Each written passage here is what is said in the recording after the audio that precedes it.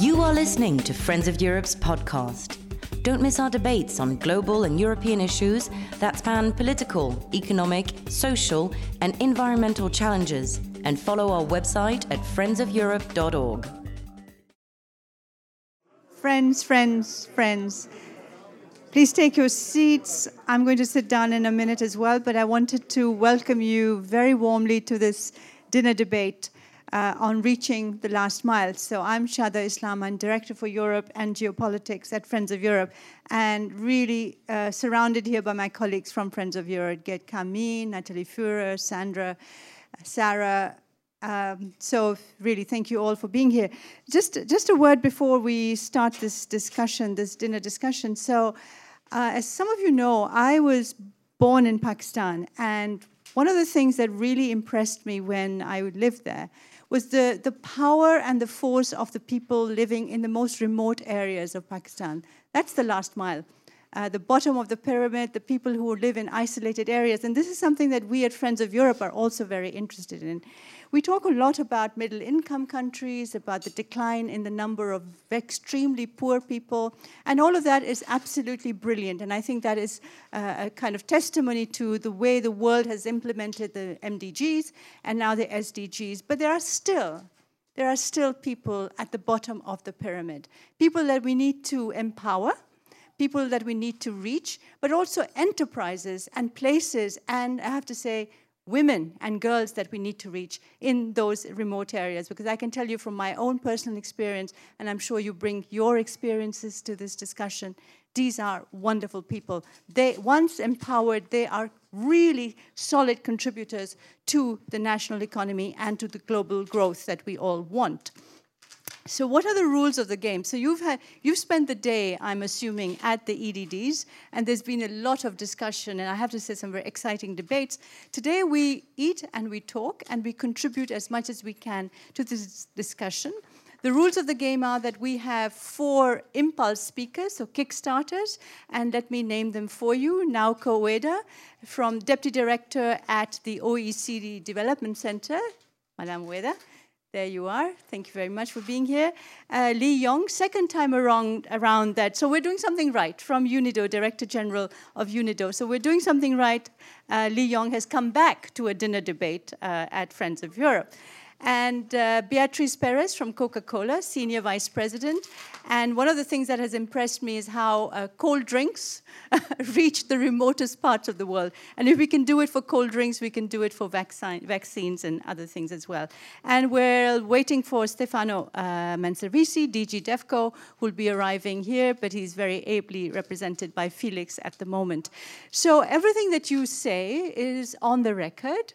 We will have an event report written by my friend Sebastian, and there will be recommendations in it. So if you could be very sort of to the point in terms of recommendations, be short and snappy, and everyone comes in. If you want to come in, and I hope you do, just put your hand up, and I'll catch my eye, and I'll give you the floor.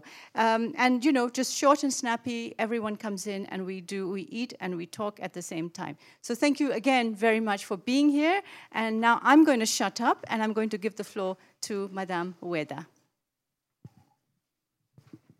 Thank you very much. It's very nice to be here. It's my first time I'm honored to be invited to this dinner. I'm a Deputy Director of the OECD Development Center. The Development Center provides a policy platform and policy analysis for emerging economies in developing countries. And then also half of our members are from the OECD countries. And we learn from each other. We do the peer learning. Now, in terms of what is the last mile for achieving the SDGs, of course, youth and gender comes to my mind. And then roughly a quarter of world population is youth, and about 90% lives in developing countries. And then what about it? Are they having good potential? Are they incorporated in the labor market? We have done the, studies in developing countries in Asia, Africa, Latin America, and we found that there is a skill gap And then even when people are educated, still they are not integrated into the formal market. And therefore, there is a need for a TVET, a need for really bridging the gap between the labor market and the youth. And also we need to really to avoid making the youth disenchanted from the government, especially in these Latin American countries. It's not only youth, but the people are getting less trust to their own government, partly because of the lack of quality of social services, public services. And therefore, that is becoming an issue. And if that youth would become increasingly disenchanted from the countries, and then that would be leading to the instability. So and therefore, I would recommend that we need to tackle this youth inclusion, and also make sure that the policies that the government should take would be multidimensional, so that because some policies would compete with each other, so it has to be multidimensional. That's for youth. And as for gender, we have a lot of activities within the OECD. However, what we Development Center does focus is the social institutions gender index. And that is to really address the core cause of the gender discrimination. What is the social norms? Do they have the land rights? Do they have inheritance? Do they have some bias? Do they have physical integrity? Do they receive domestic violence? Do they have to do more house chores? Because there is a social norm that women are supposed to do more housework. And that would really disadvantage them to spend more time in the working environment, and that inhibits them to progress into the labor market. And therefore, increasingly, a greater number of women are highly educated these days, and yet they are not necessarily advancing in their economic opportunities. It is one of the main reasons is because women are really forced to do, because of the social norms as well, they feel like they're obliged to do the more house chores. And then inequalities, imbalance of these house chores is greater, of course, greater in the developing countries than in developed countries. So that's so my recommendation to the gender is, of course, it's important to have a policy intervention to many gender initiatives, but at the same time, don't forget to address this root cause of this gender, social norms. And we provide the indicators which would help monitoring this problem. Now, I have mentioned about this youth and then gender, which is really the people who should not be left behind.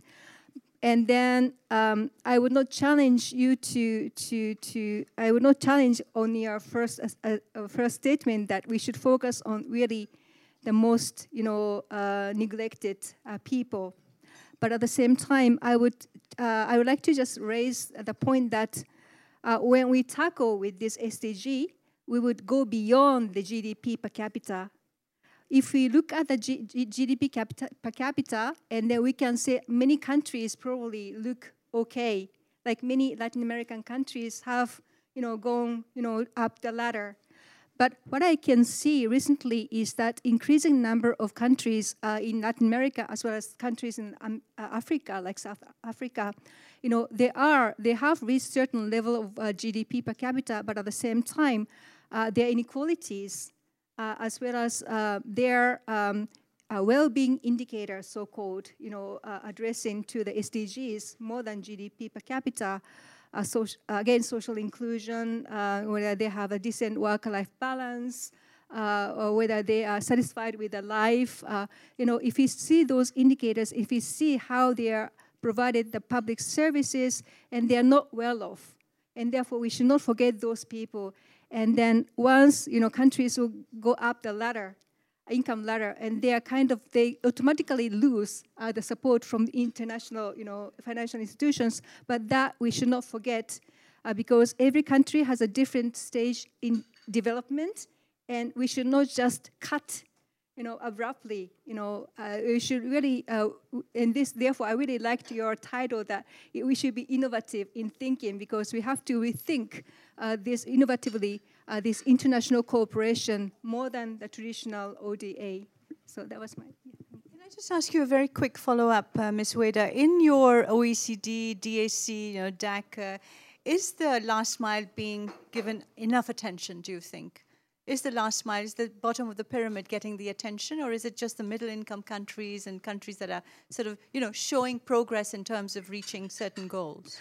Now, I represent the Development Center, and then we are a sister organization to the DAC. Now, in that, we are, as a development cluster, we pay a lot of attention to the least developed countries. Not only that middle-income countries, because the need is, of course, acute there. And therefore, we look into, for example, like a DAC, look into island countries who really need, island fragile countries really need the special financing. They are affected by the climate change, and they do need special care. And therefore, we do look into that. And therefore, we are not, this discussion, even when we discuss about the middle-income countries, it's not about shifting the support from the low-income countries to the middle-income countries. That should not be the way, because the low-income countries and fragile states need to be really addressed, and we should not really minimize that. But at the same time, we should not forget that there is a different kinds of vulnerability. So that's the point. So I guess it's a juggling act in how you define your parameters of your aid programs and your assistance programs. Lee Hyong, from the UNIDO point of view, reaching out to the last mile, looking after the women and girls especially, but also, as Ms. Ueda has said, the young people who feel disenfranchised because they're far from the, let's say, the metropolis. What are your thoughts on this? Thank you very much. I really appreciate the invitation. Second time I joined this discussion. One issue I really would like to put forward to all of you, that we all know the Industrial Revolution, and first industrial, second, third, now fourth Industrial Revolution. And but now I really would like to emphasize that it is now the turn of Africa. But industrialization is one of the main objectives of Africa Agenda 50 years. Start from the Agenda 2063. The 50 years of transformation is really based on the industrialization and other transformation of that. But 36 countries now, we calculated, adopted industrialization policies, industrial policies, and it's really in line with the regional transformation plan. At the same time, it's closely related to the SDG Goal 9, inclusive and sustainable industrialization, infrastructure innovation. So why I would like to mention that, because I really would like to point out one of the countries in Africa, Ethiopia, are leading the industrialization path thanks to its growth and the transformation plan, first and second. Now, IMF gave us a kind of comment.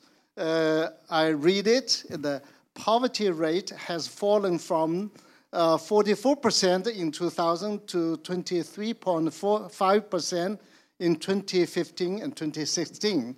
The IMF also said strategic orientation of industrialization policy, a focus on labor-intensive light manufacturing, such as leather, apparel, textiles, agro-processing, and electricity, capitalizes on Ethiopia's competitive advantage.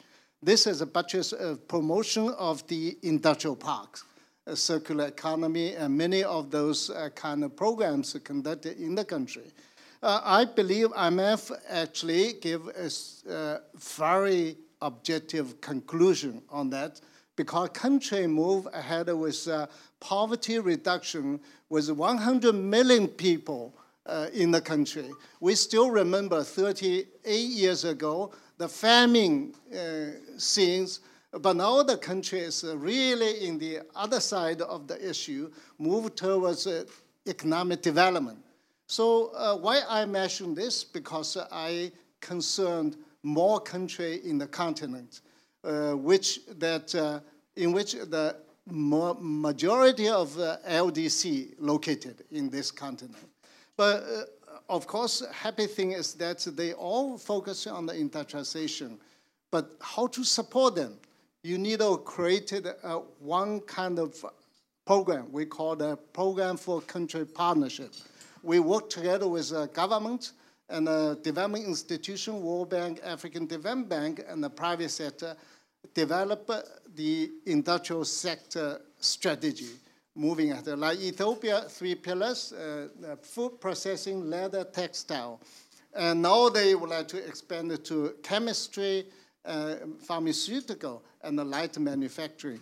Because why I mention this, because quite a number of countries would like to adapt to this kind of situation. That is our PCP program. We select Ethiopia, Senegal, 2 countries as a piloting. Now we add Morocco on the list, and maybe 2 or 3 countries like Rwanda or Cote d'Ivoire will be on the list to implement industrial development strategy, because it's really meaningful. When we talk about the last mile or 1 mile far away connected to the job creation, how to create a job. It doesn't mean that we create 100 jobs, 200 jobs. Good, but not good enough. Compare with 100 million population. We should have a larger scale of the job created. I visit industrial park in Leather Park, and I saw the companies hired 1,300 people. And big majority, more than 70% of women, young lady, work on the industrial park. And how many such kind of parks in the country? Hundreds of industrial parks. So this is why I mentioned that I really would like to invite support to this PCP program to the country, especially in Africa. I learned one information, one data to share with you. New industrial revolution, Industry 4.0, very dynamic. For advanced country, don't worry. For emerging market economy, they adapt to the new situation. For least developed countries, industry actually at 0, industry at 7%, 5%. And if they are not being taken care of by international community, next 30, 40 years, the working age population in Africa will be 300, 500 million. And big majority will be women and young people. So that is our challenge. So I believe that something happened in Asia. Tigers, dragons move ahead. And something happened in North America. Something happened in Europe will be happening in Africa. This is what we are doing. And also, we really would like to see the momentum created by the SDG and also bilaterally, FOCAC in China, and TICAD in Japan, India, Africa, Marshall Plan for Africa in Germany, and the international organizations, World Bank, continues to support African development. EIB now joined the queue, made a contribution to this process. So I think with this kind of momentum created, we will eliminate the 1 mile distance and to create more jobs for women, for young people in this continent, and will lead prosperity, big potential, peace, and stability. and reduce the migration, etc. Those are big challenge of the international community. Thank you very much. I really would like to invite some questions, comments on this point. Thank you. Thank you. Thank you very much, Lee Yong, and thank you for being upbeat on it. And you are absolutely right. This is a rather special moment where everybody seems to be converging on certain issues that have to do with core development challenges that we are facing, whether it's Africa, whether it's South Asia, whether it's Latin America. And it's quite interesting, actually, what you've said, is turning Ethiopia around. And that story, I think, needs to be sort of disseminated, and that narrative of change and transformation needs to be told. And I think we will have comments, I hope, from all the other banks around the table, but also the other experts on the industrialization, plan, strategy that UNIDO is implementing. So thank you very much for that. Now, I think it's always very, very important that we bring in the private sector into this discussion. It's all very well to be institutions, so very well to be banks, civil society organizations. I've got one sitting next to me. So it's very important to do that. But I think, if we are going to implement successfully, right, the SDG agenda, we cannot do it alone. We need the private sector on board, and at least finally that question is on our table. So we're really, really honored and grateful to have Beatrice with us. And so Beatrice, let's have your point of view. Thank you. Well, I'm honored to be here, and so it's great to have companies invited to the table, as well as I think we all know we also have to invite the community to the table as well. So you started with a question as to if Coca-Cola is everywhere, then why can't we get certain resources to that last mile? And that's actually the same question that Melinda Gates posed to us many years ago. And she looked at our business and she said, Coke operates in over 200 countries. Everywhere I go, I see Coca-Cola. Everyone has access to it. We've been in Africa for over 90 years. We have 70,000 jobs there. And we've invested, we're about to invest over $17 billion in the next decade. And it was interesting because when she posed that question, she was really looking at logistics in our system. How can we get vaccines to that last mile using Coca-Cola's skill and trucks and know-how? And what we found when we started this program, we piloted first in Tanzania with the Global Fund, and we titled it Project Last Mile, and other partners got involved. And we did start with trying to think about how do we utilize our system to get the vaccines out there. And what we learned through the first pilot was, as we've evolved to this project to get to 10 countries by 2020, is that what was actually more impactful and powerful was the skills and the training. It was less about putting the vaccines on the trucks. It was working with the ministries of health and all the local governments and the communities to ensure that there was refrigeration at the local point of distribution so they could be stored properly, so they could actually have people come in and get vaccinated, probably the education. But then what happens when a refrigerator breaks down that's holding the vaccines? Someone isn't just next door to come in and fix it. So using our expertise in our business to have our people training the individuals operating these facilities, the medical development centers or the health centers where people would come for the vaccines, was really important. So that way the program could actually be sustainable without always having to have Coca-Cola right there on site and without always having to use our trucks. It was teaching the logistics capability and the skills and bringing the expertise as well as other partners to drive scale. Because we're very proud of the work we've done, and we know we have a goal to get to 10 countries by 2020, but that's not enough. And we know we have to do more. And so I would also like to build in a little bit. I think the issues were well presented here by OECD and as well as by UNIDO. And I think it's important for us to look at what problems we're trying to solve and to get very clear. And so the other key lesson we had is when we were looking at water as one of the core pillars that Coca-Cola works on, it was important for us to look at what was the state of the African continent, what was happening. And I'm sure you all know the facts. Less than 1/3 of Africans have access to clean, safe drinking water. Over 2/3 lack access to sanitation. And so how do we make sure that when we go into the community, we're not just putting a standard water program in place, because maybe actually in Ghana there's plenty of water, but the water's not clean. But in other areas in South Africa, maybe there's a drought, or in Cape Town. So how do you ensure that you're actually really on the ground and understanding the local issue and then sitting with the community first to ensure that when you come in as a private sector partner, that you're working within what's aligned with the government as well as with the people who live and breathe in that community. And so I think as I would challenge us to think about the conversation here today, as I turn it back, is do we really understand the local issues beyond the last mile that we're trying to solve? And do we have all the right people sitting at the table?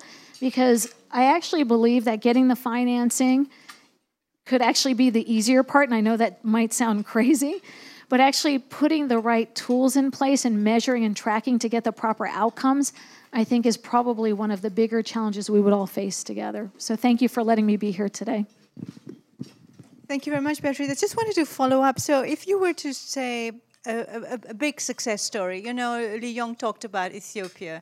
What would you point to as something that you're really proud of and you thought, yes, we've done it here? Well, I'd point to some of the programs that we've done around 5x20 or even Replenish Africa initiative. So I'll just maybe give two. So with our work around Replenish Africa initiative, we set out originally to bring water to 3 million Africans. And we found that we were able to work with the Global Environment Technology Fund to very quickly drive scale and with the governments. So we got to the 3 million very fast. And so we didn't stop and say, okay, we're done, we've met the goal. We then expanded the goal to get to 6 million. What I'm proud of, though, is that we've brought in third-party verifiers, so accounting firms, so E&Y and PwC. They actually assure our data. So we know that actually if the program for some reason stops, the community will still be able to run it because they have those expertise, and that it's not a quick solution that goes away once we leave. It stays and it's long-lasting. And same kind of practice around our empowering women. So I know women has been quite a topic here today. We know that women are uniquely touched by some of the issues that we're talking about. You know, they're at a significant disadvantage when we think about water access, and they're the ones who are actually having to go and fetch the water, and then they're not in school because of it, and you all know the story goes on. When we set out to empower 5 million women by 2020, you know, believe it or not, we actually did not exactly know how we were going to get there. And what was interesting is we started to look at some of the work we had done on water and how we could replicate it. And some of the programs that I've talked about a little bit today, on an earlier panel, I'll just share here again, I'm very proud of. It's a program in Nigeria that touched 21,000 women and girls in Nigeria around a program that we call for shorthand ENGINE.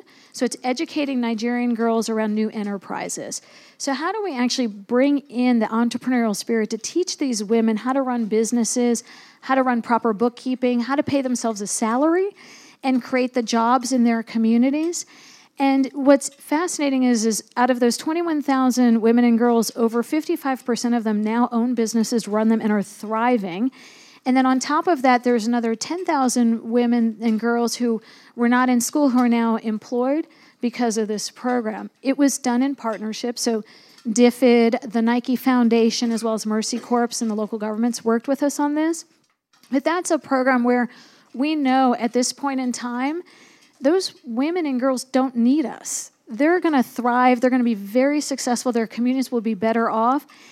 We were just a small part of that story. The story is really about them. And so those are the things that I point to as success.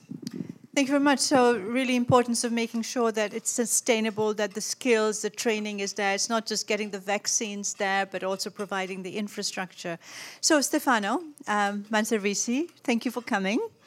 I had the pleasure of having you on a panel this morning, so I think you're doomed to deal with me for a couple of days now. It's a pleasure. Thank you. So the last mile, how, the bottom of the pyramid, reaching people in remote areas, making sure that the SDGs also involve the poorest of the poor. How important is that for our European development policy? Well, thank you, and sorry for being a bit late, but the development days were, particularly in the last session about education, were particularly rich and, challenging on this very important, actually central issue. Now, may I maybe do a sort of methodological observation, maybe, before arriving to this? Because, I have sometimes the impression that when we are talking about the implementation of SDGs like this, we are still closer to the MDG logic than the SDG one. I mean, I'm sorry to be very blunt, but this is perceivable. I mean, we are even in the definition that therefore the key issue is that SDGs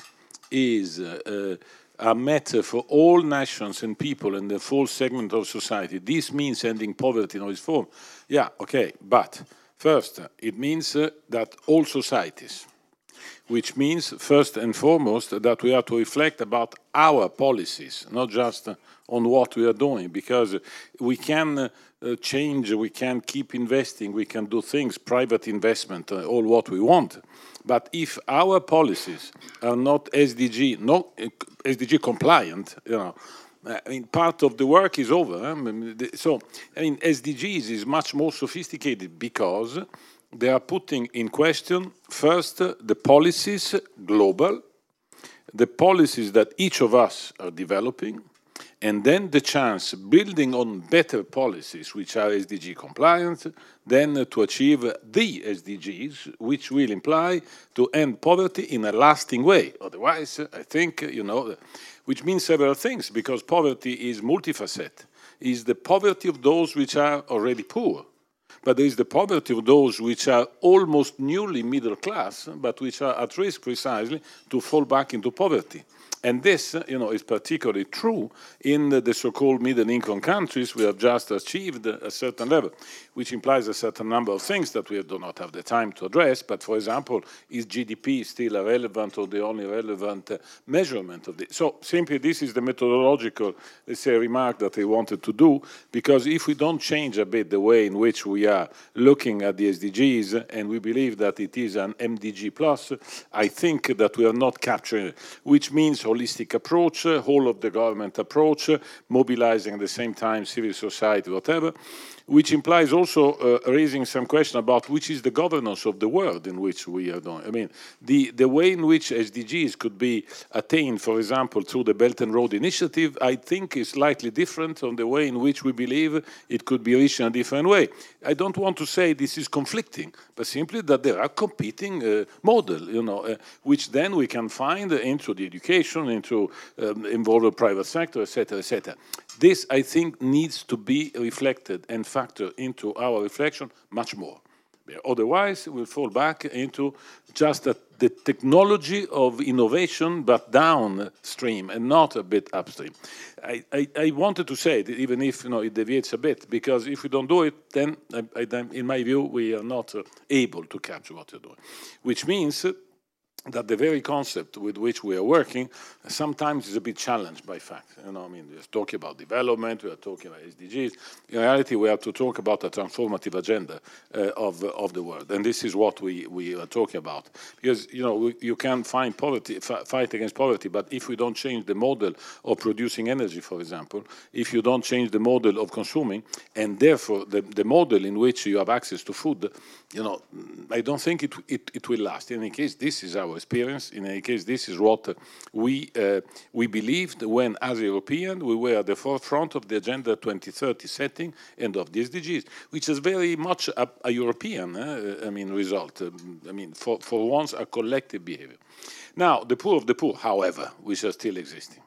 And therefore, they will remain high in our agenda. The commitment that we took to dedicate a high percentage of our aid, meaning, therefore, of our effort for LDCs and for the poorest, remain high, remain untouched, and will remain in our proposal in the next multi-annual financial framework and in our legal base. So we concentrate very much the money, for what the money is worth, in these countries. We will concentrate also in the pocket of poverty which exists also elsewhere, because it is also evidence-based that poverty is spread, or the propension to poverty is also spread around. I think that this should suggest activities. Now, how to do it? I mean, is the mix that has been agreed. Certainly a lot of intervention in order to make institutions more responsible, more capable, more legitimate, if I may say, because they're accountable, of course, more transparent, fighting against corruption, having an agenda which is very much driven by frank dialogue, because if there is no acceptance of responsibility, it's clear that we cannot do on behalf of anybody. By the way, this is not our approach. Second, empowering people. I mean, I spent the whole day talking about gender. I mean, if there is one thing in which the communalists are there, is that we need to have a top-down in sense of awareness, strong commitment, coordination, no space for violence, for example, or for exclusion, but we have to work bottom-up, because if civil society is not mobilized to make the change possible from inside and reform, I mean, this will not last. It's different because precisely all the MDGs could have been possible by strong intervention of ours on behalf of and presenting a product. Today, this is not the agenda. The agenda is empowering. The agenda is creating conditions for people doing on its own and pushing for reforms and pushing for changes, because this is the point. Second is very often when we are talking about situational fragility and or conflict, to have since the outset the good common analysis which is enabling us to mobilize humanitarian and development. Also, this differentiation sometimes is a bit oldish. Humanitarian meaning arriving quickly in order to, let's say, keep people alive, basically. But then we have immediately put the elements which are making our intervention lasting. In terms of education, in terms of health, this is particularly true, because otherwise this is the first area in which people are set aside.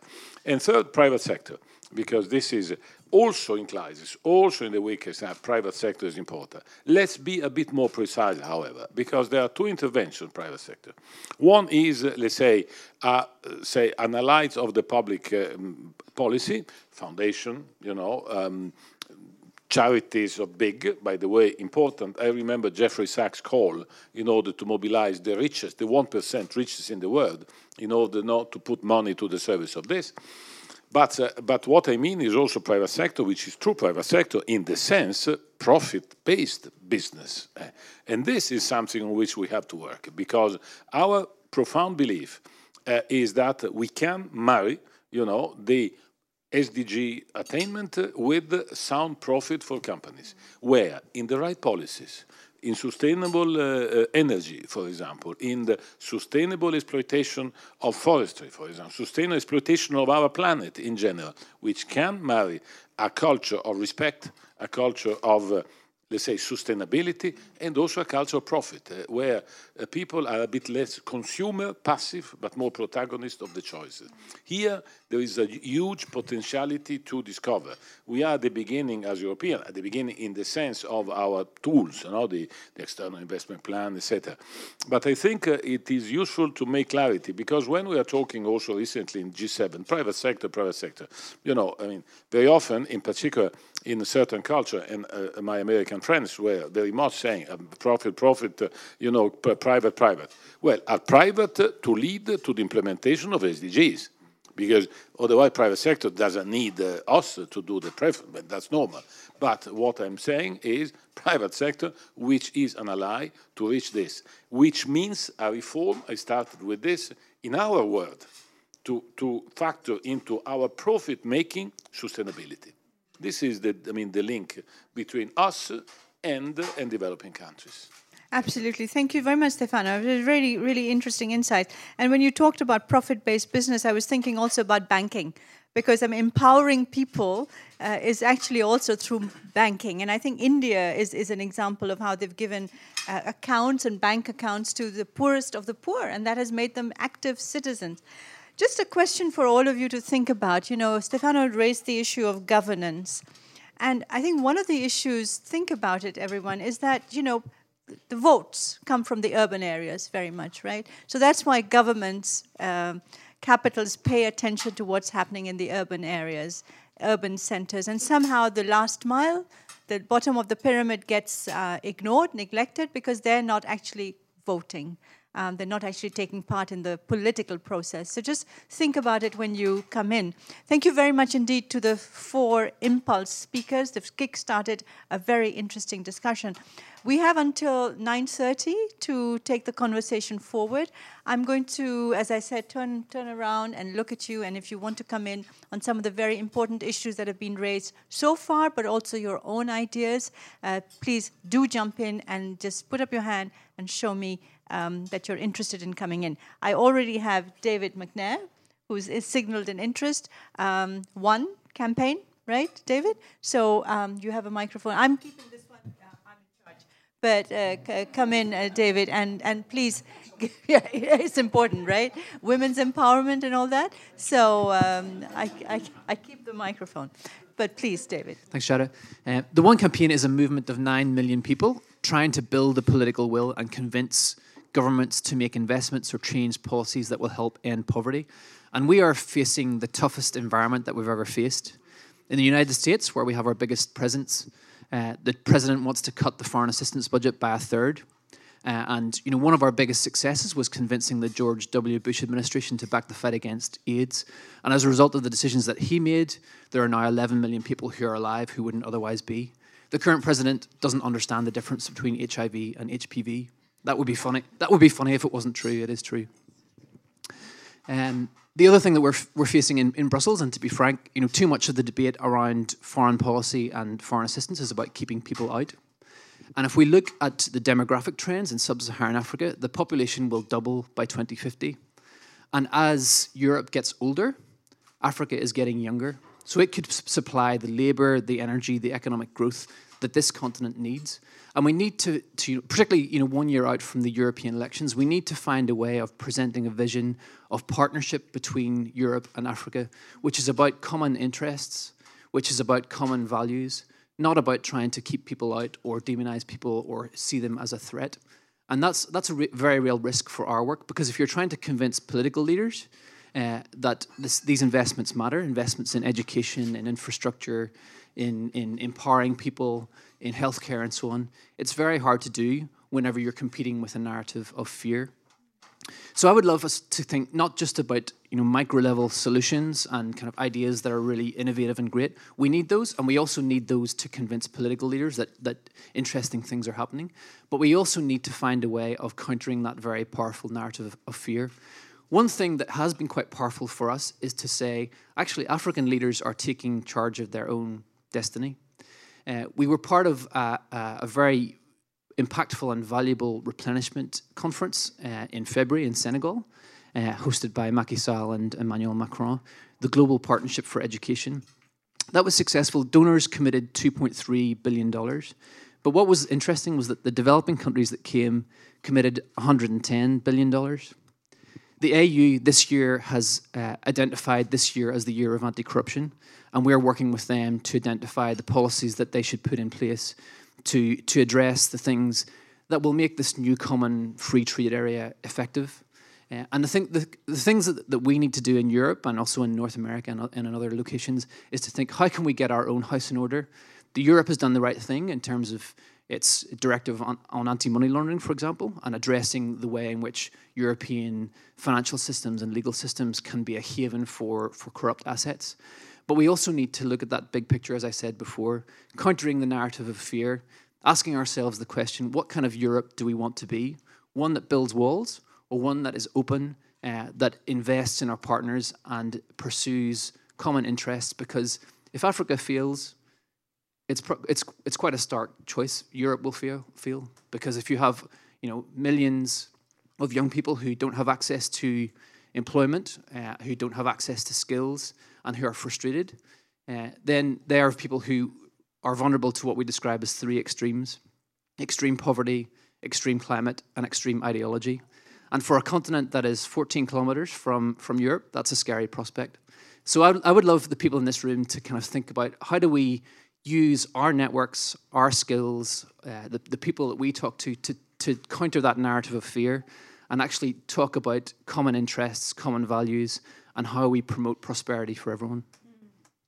Thank you, David. And in fact, I mean, my colleague Natalie was just telling me, because I didn't have time to look at the news, that the latest sort of evidence from the Council of Ministers is, again, the narrative of fear, the narrative of keep them out, the walls being built, the whole idea that somehow we cannot accept.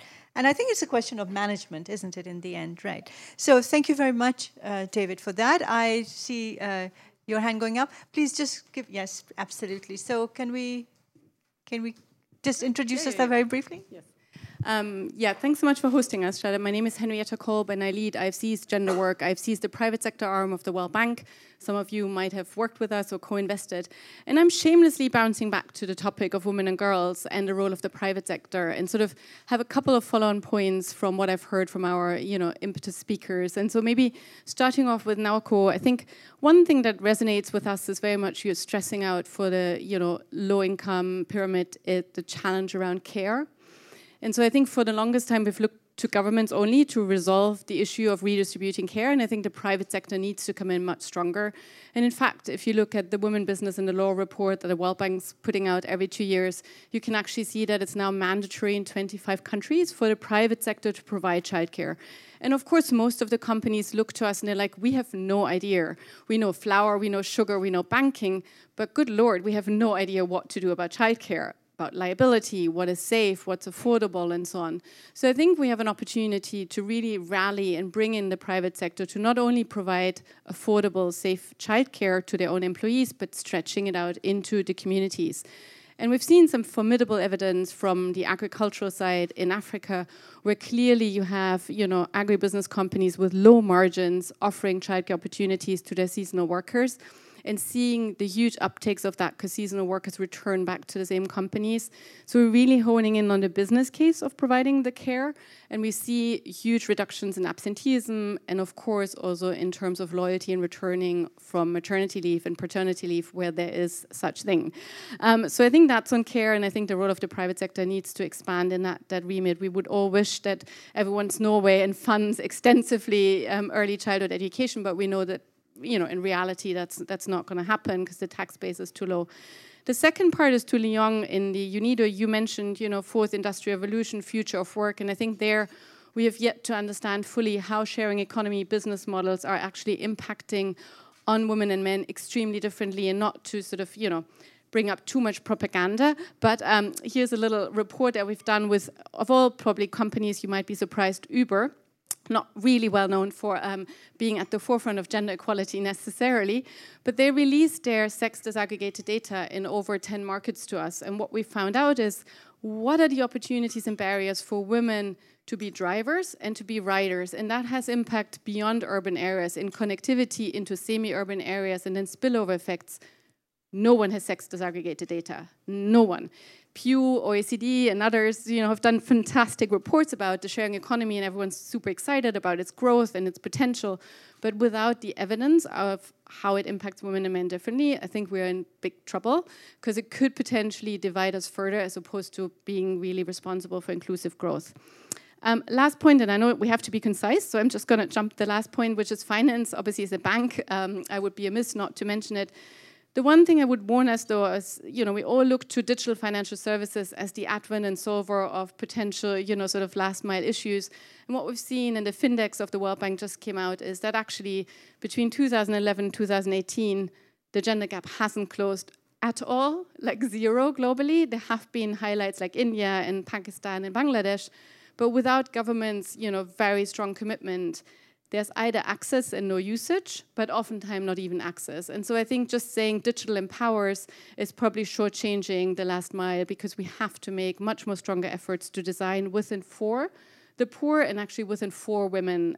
If we don't do that, I think we're just sort of perpetuating the existing gaps.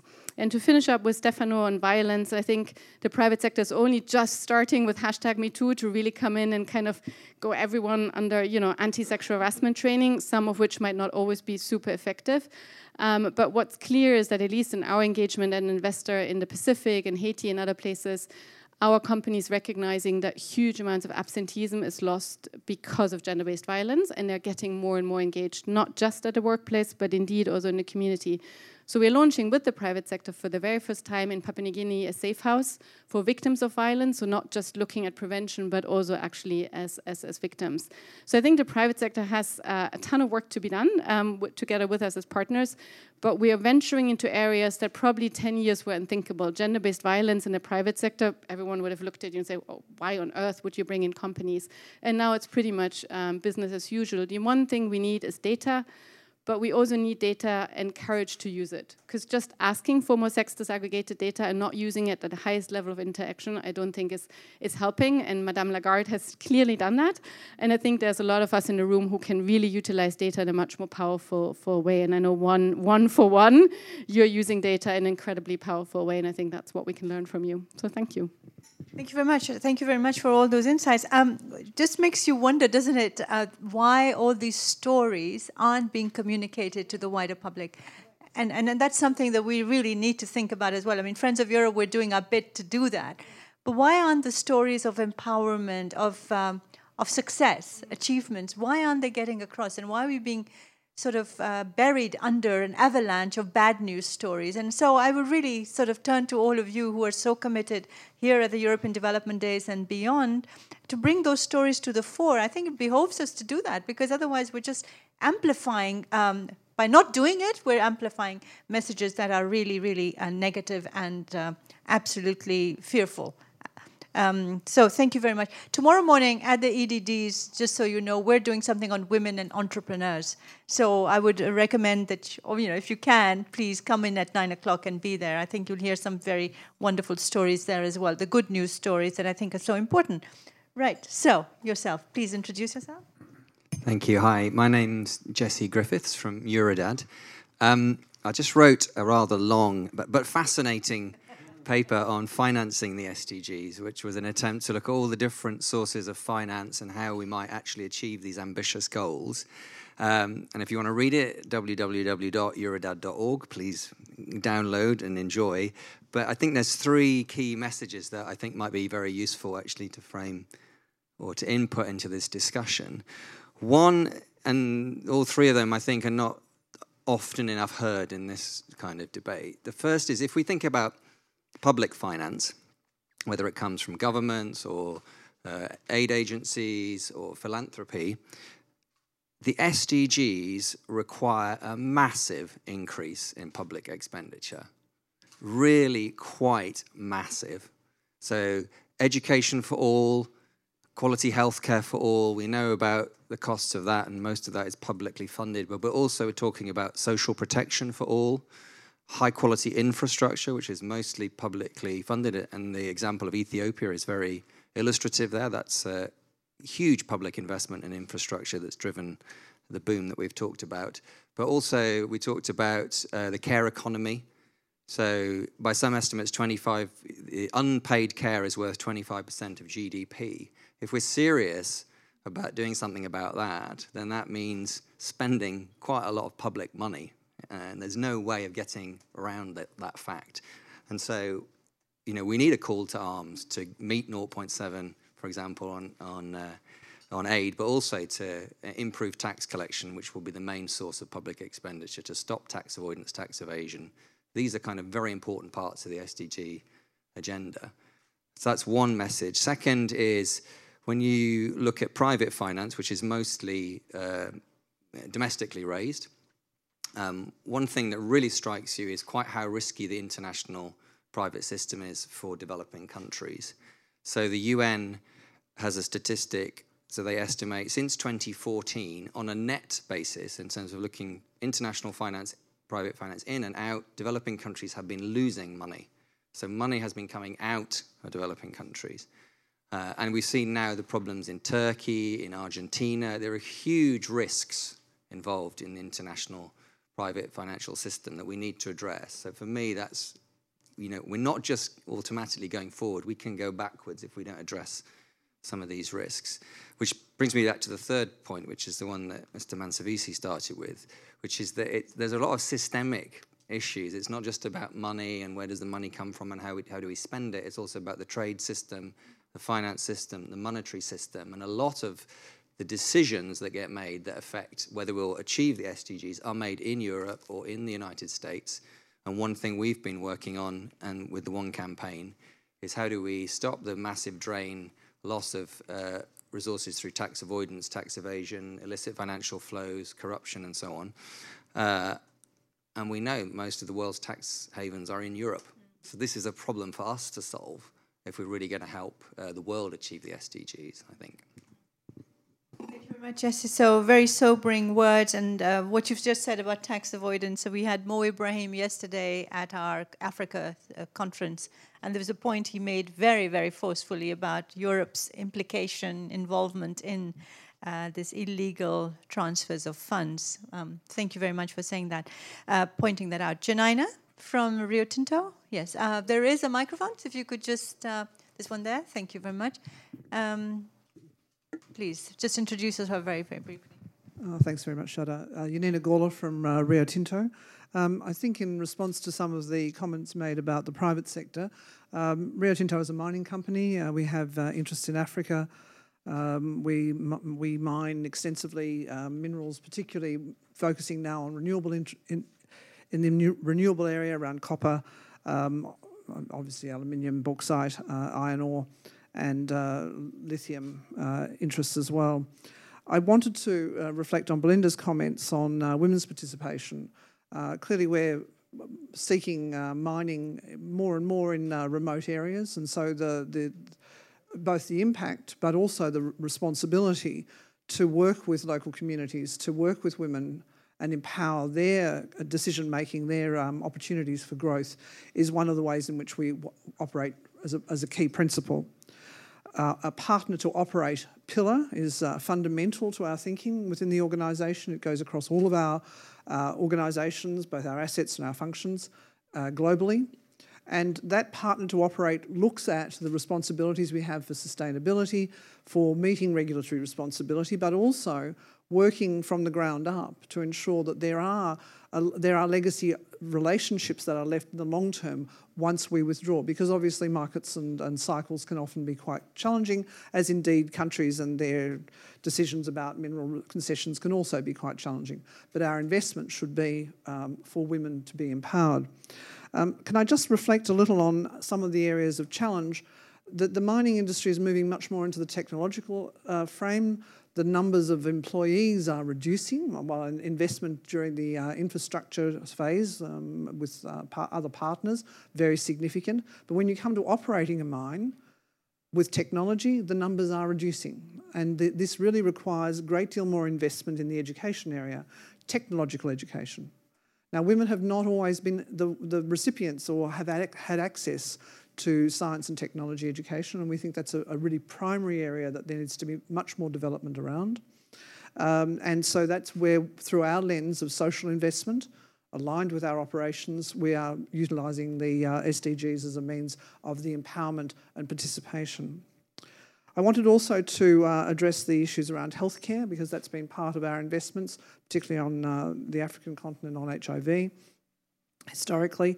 But where the public policy and the public partnerships can occur with the governments, with European Union investments and other players in the investment sector, how do we work together so that investment in education, technology, comes ahead of those investments? Because quite often the investments come at a speed. Once you've collected your investment, the investment comes, but the country may not be ready for that investment. And often there's an influx of external players, and the beneficiaries are not the local people to the extent that there needs to be. And so how do we work ahead of that curve of investment to ensure that the investment of technology and education is in place? And I look to places like Mongolia, where that has been clearly a significant part of the way in which the Mongolian community has established its education framework. 98% of our workforce in Mongolia are local people. And that's because we were working with a highly technologically invested community, even though they were moving into a development area. And Justin, finally, to look at your good news stories, not so much good news because it's actually reflecting on domestic violence issues, but Rio Tinto as a company has invested very strongly in our policy across the company, and we're now rolling this out into North America, that perpetrators, victims, there is a means by which people can be working with local community organisations, We provide support for the families. We have gone through a training across the business with a group called White Ribbon as part of changing people's perspective on issues of violence against women, to change that perspective, to empower people's participation and women's participation both in the workforce and the family. Thank you. Just wonder also for,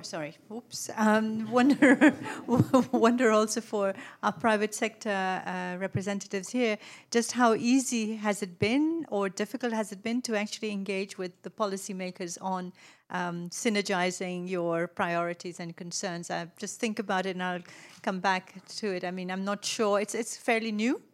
And so I'm not sure to what extent this is now part of the development paradigm, if it were. So I'm happy to take, so just give me a show of hands. I'm going to otherwise pick on you. And, you know, Jaya from the Ambassador of Singapore knows I pick on people. Yeah, I know, I've seen. Yes, absolutely. So let's go now to Doris and just introduce yourself. Sorry, no, yep, I keep this, you keep that. Thank you. Thank you. I'm Dorcas from Ghana. I'm very happy to be here this evening with Friends of Europe, and I'll say I appreciate that a lot, and then the European Commission. Thank you so much. I work with Asige Ghana. I'm the founder and then the executive director. We empower women in basket weaving, shea butter production, and as well as girls' education.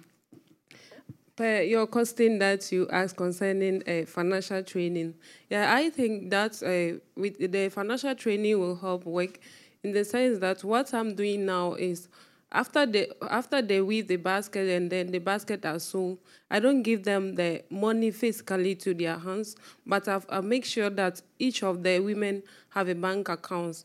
So currently I have 219 women in my basket project, and out of these 219, I've opened an account for 68 women.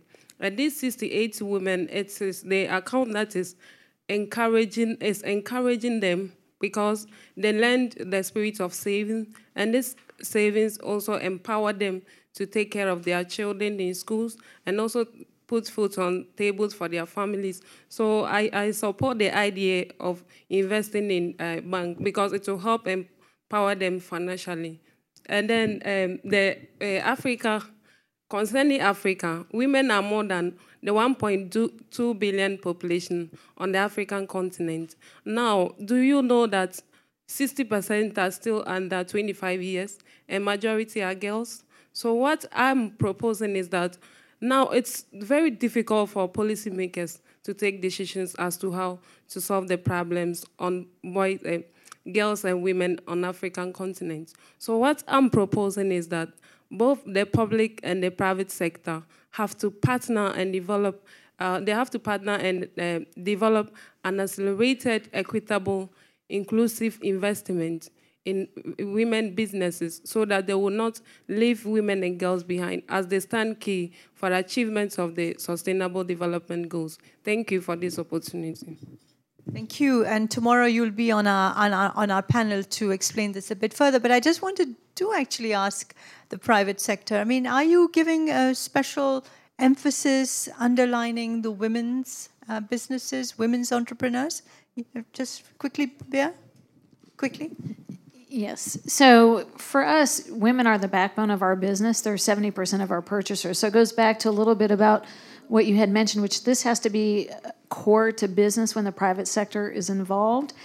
And we flipped how we think about sustainability. We've actually gotten rid of the word CSR, and we don't fund a lot of these things out of our foundations anymore. We actually fund it out of the P&L and out of the business, because that way we know it'll be sustainable and it actually will make a difference. And so as we think about policies as it relates to women and programs that we build, we're looking at what's in the best interest of the woman and the girls and what's going to help that community. Because if the community is thriving, then our business is going to ultimately thrive. And just to answer your question around how is it to work with the policymakers as well, we found that we have to earn our seat at the table by actually showing results and being very transparent. And we need to be invited into those dialogues. I'd say on water, Coca-Cola has been invited in around policy discussions. But until we actually prove that we're serious, we're committed, and we're going to spend the money and take the time to really drive what's right for the community and to move towards the sustainable development goals, then it is a challenge because it's the credibility that earns us the seat at the table through the results and through the transparency. Very important point. Do you want to just come in very, very quickly? Because there are other people waiting, yeah. Briefly comment that that's exactly the case, that you have to earn the trust by demonstrating that you are actually delivering on these commitments. And while the policy framework may not have always been as easy, perhaps, because where it's coming from is often quite difficult from point of view of entry, right. Once you've earned your stripes, in effect, you're at the table. You can be at the table.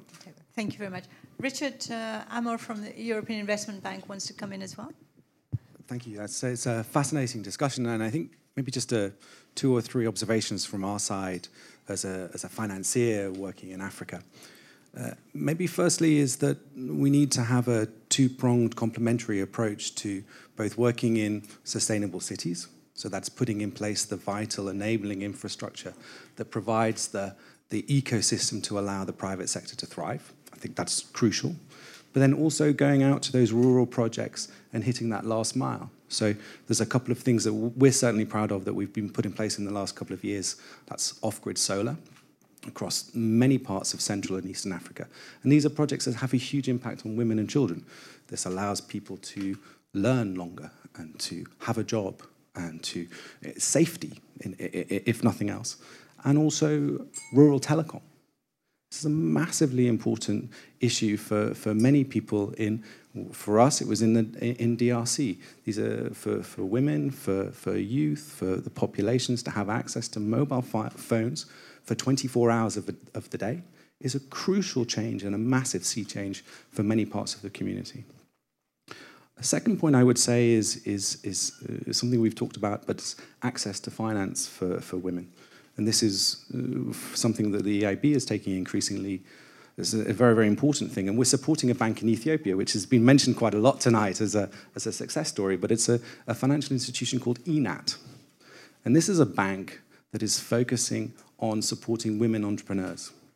And what they're doing is in every time that they meet a new client, or every time that they meet a new business, they're looking as to whether these are female-led, whether they're female-owned, and they're looking how they can support them.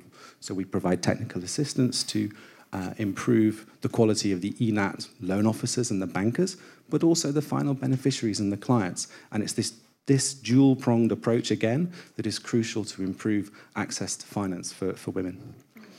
Final point, and I know you wanted to be brief and punchy, and I think it was a really interesting point I'm sorry, I didn't catch your name there, but about the fact that public funds and grants, there's never going to be enough money to. I made the opposite. But we have to raise the money. But one of the ways to hit that and to hit those huge targets is also crowding in the private sector, which we've heard today. And I think one of the interesting points, and certainly the EIB, in very close consultation with the European Commission under the EIP, is we've gone out to institutional investors, and we've gone out to pension funds, and we've gone out to those people who are who have access to the capital markets as to what they want and what they need to lower the risks to do business in Africa. And I think it's incumbent upon all of us to find those innovative solutions to allow that huge source of money, that's this untapped money that is not being used in Africa right now, and to find ways to get that money into real projects on the ground. Thank you very much, Richard. You were at our Africa conference yesterday, and you've raised the issue of the mobile telephony and the leapfrogging that Africa is engaged in, actually going beyond the internet, right into the mobile world, and using it for governance issues, business, agriculture, women's empowerment, all of those issues. So I'm looking around me, and I see more hands. Absolutely, yes, absolutely. Let's take Ambassador. Would you like to come in, please? I'll go this way. Thank you very much. Sorry. I'm not real ambassador. I am the deputy ambassador.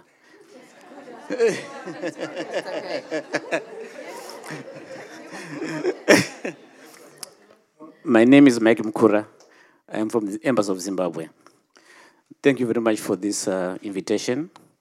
And I've just got two issues to comment on. Firstly, just to inform that I empathize very much with the struggles that our women folk meet. I grew up in the rural areas, and I know how it is to go and fetch water on your head, firewood, cook, all those sort of things.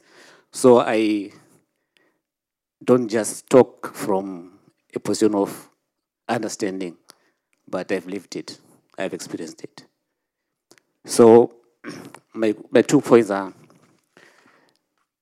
firstly, I think there is one thing that we haven't really talked about. The issue of aid to developing countries. Aid usually kills initiative. So my concrete proposal is that if aid agencies could move away from giving handouts to empowering our people, that would go a long way in making them independent. Secondly, the issue that I think my sister from from Ghana raised, the issue about financial inclusivity. What I've noticed from, as I said, from my background, is that the poor of the poorest, they don't need $1,000. All they need is maybe $200 or $500 to start a project. But because our planners, they come from the top to the bottom, they don't see the need to provide for that little money. But taken from me, $100 can change someone's life. So in your projects or your programs, if you could try to accommodate people without collateral, people who don't have references, but from experience, I think from Grameen Bank, the women who were given short loans, they were very good in paying back. So if you are going to walk the talk and is serious about empowering the poor of the poor, look into these issues. Thank you very much. Thank you very much, Deputy Ambassador. But thank you very much indeed. You're absolutely right. And today we have discussed at the EDD's microcredits, microfinancing, and what you've just said, I think, just resonates very, very strongly throughout the community that you're talking about. Just wonder how many bankers here have actually started microfinance windows or facilities, or are your banks not the kind we're talking about? It's more the private banking sector that should be doing it. Any banker wants to come in on the issue of microfinancing? Richard? Yeah, sure. Yes? Oh, yeah, I'm sorry.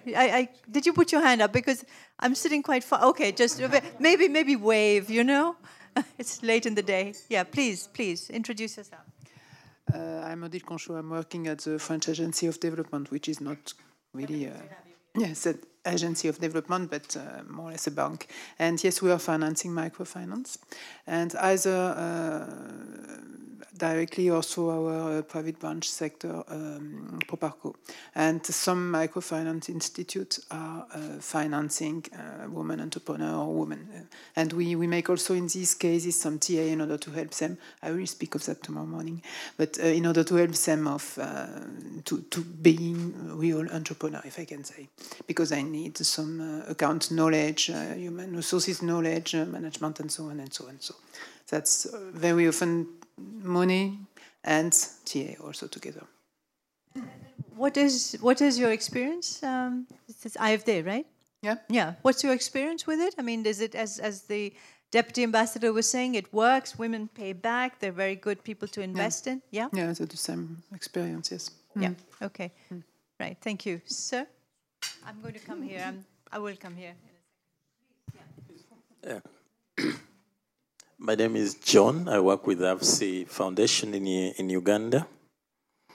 Starting from yesterday, I listened to a lot of discussions, and coming from Uganda, I find it difficult to put my thoughts together in the way a number of things are mentioned. But I just wanted to say that we have a lot of things we can do in order to change Africa. But one of the most important aspects that I think that is critical for us is education and training. And why is it education and training? I remember as a young boy growing up in Africa, and my mother was trying to balance her resources in the house. She always put the resources for education first. When I asked her why, she told me, that is the only thing nobody will take it away from you. If I left land, I don't know if you'll ever get it. But we did a program with women, and I think you'll be meeting some of them tomorrow at the stand. And we were supported by one of the leading banks in Uganda. They gave us funding, and the aim was to increase access of finance to women, but they wanted to make the women bankable. And the women were having what we call the Village Loaning Saving Association. They collect their own money, put in a box, and then at the end distribute it, and this money grows over the course of the year. Today I was asking one of those women, and I asked her, how much did you collect last year? And she said, 500 million. I've never touched that in my life. But the point I wanted to make here is that at the end, what the aim of it, why the bank gave us this funding, was the fact that they saw business in those women. They knew that when the women became bankable, there is business for them. But interestingly, none of those women chose to bank with that bank. And we asked them why. They said, well, after the financial literacy trainings, we got educated, and we realized that that's not the best bank we should be putting our money. That wasn't an easy explanation for us to give to. But that's the same problem we face when we are designing policies for Africa. We talk to ourselves, we make the prescriptions, and we give it to them. We don't talk to them. We have templates over the world, and sometimes I was reviewing in the past some different policies in Africa, and I was looking, did I read the one of Ivory Coast, or this is the one of Kenya? Because they were so similar.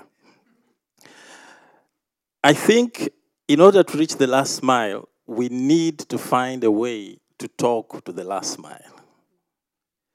And many of us, and I had my brother there saying, is that it's not just the money that they need.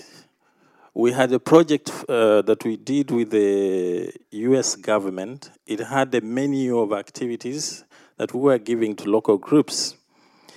And we wanted to find out that out of all these menu of activities and things, what was the most critical aspect? And we did a randomized control trial on it. And what came out of this analysis was that the most critical aspect for them was a family strengthening aspect.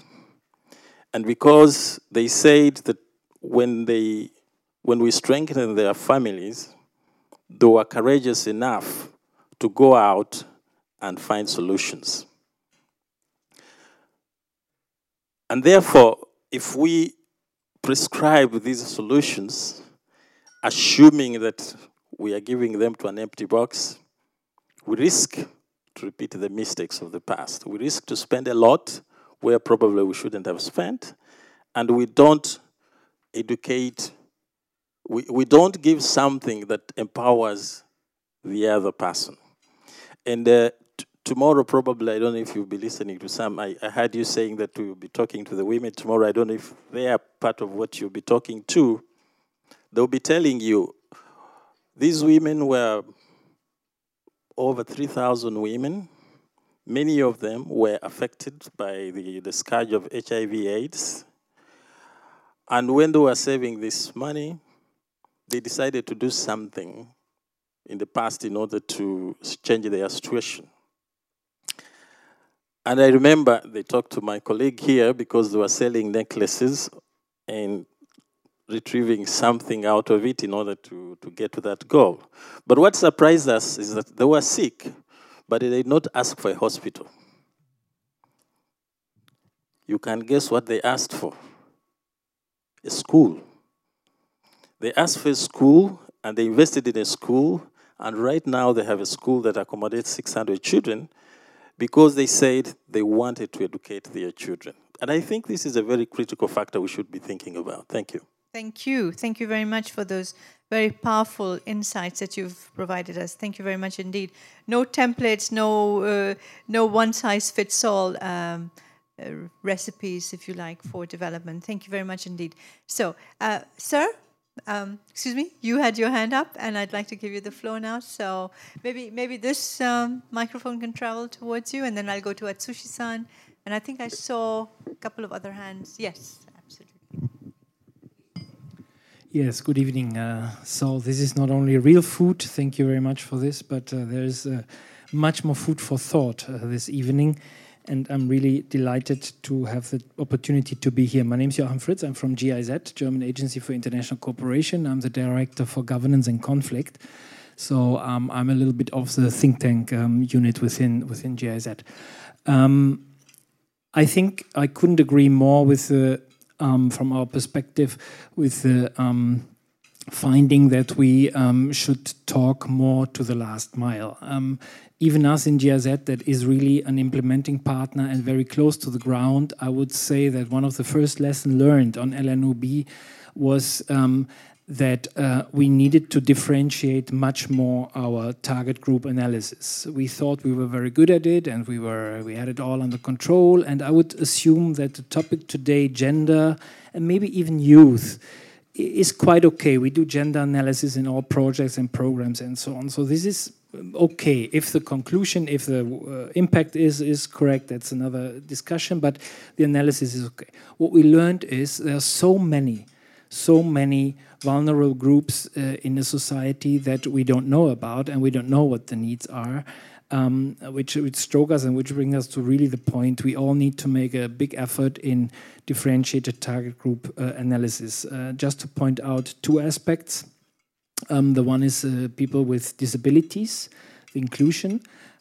It is amazing what we still have to do when we go into missions and projects, how scarce the data is, how scarce is the awareness of our partner institutions about this focus, and this in times of leave no one behind, I think is a big challenge.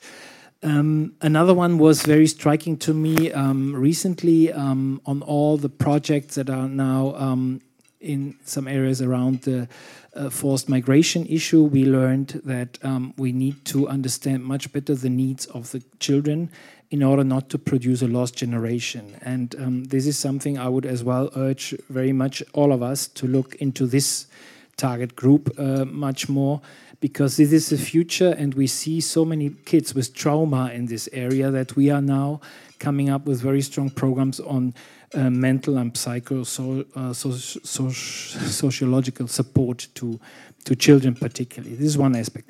Then I did a little question to my team and said, so coming here, and what else would be something that probably would not pitch up in this round of discussion, and that has to do with what Stefano said on creating the enabling environment, which I think is absolutely crucial.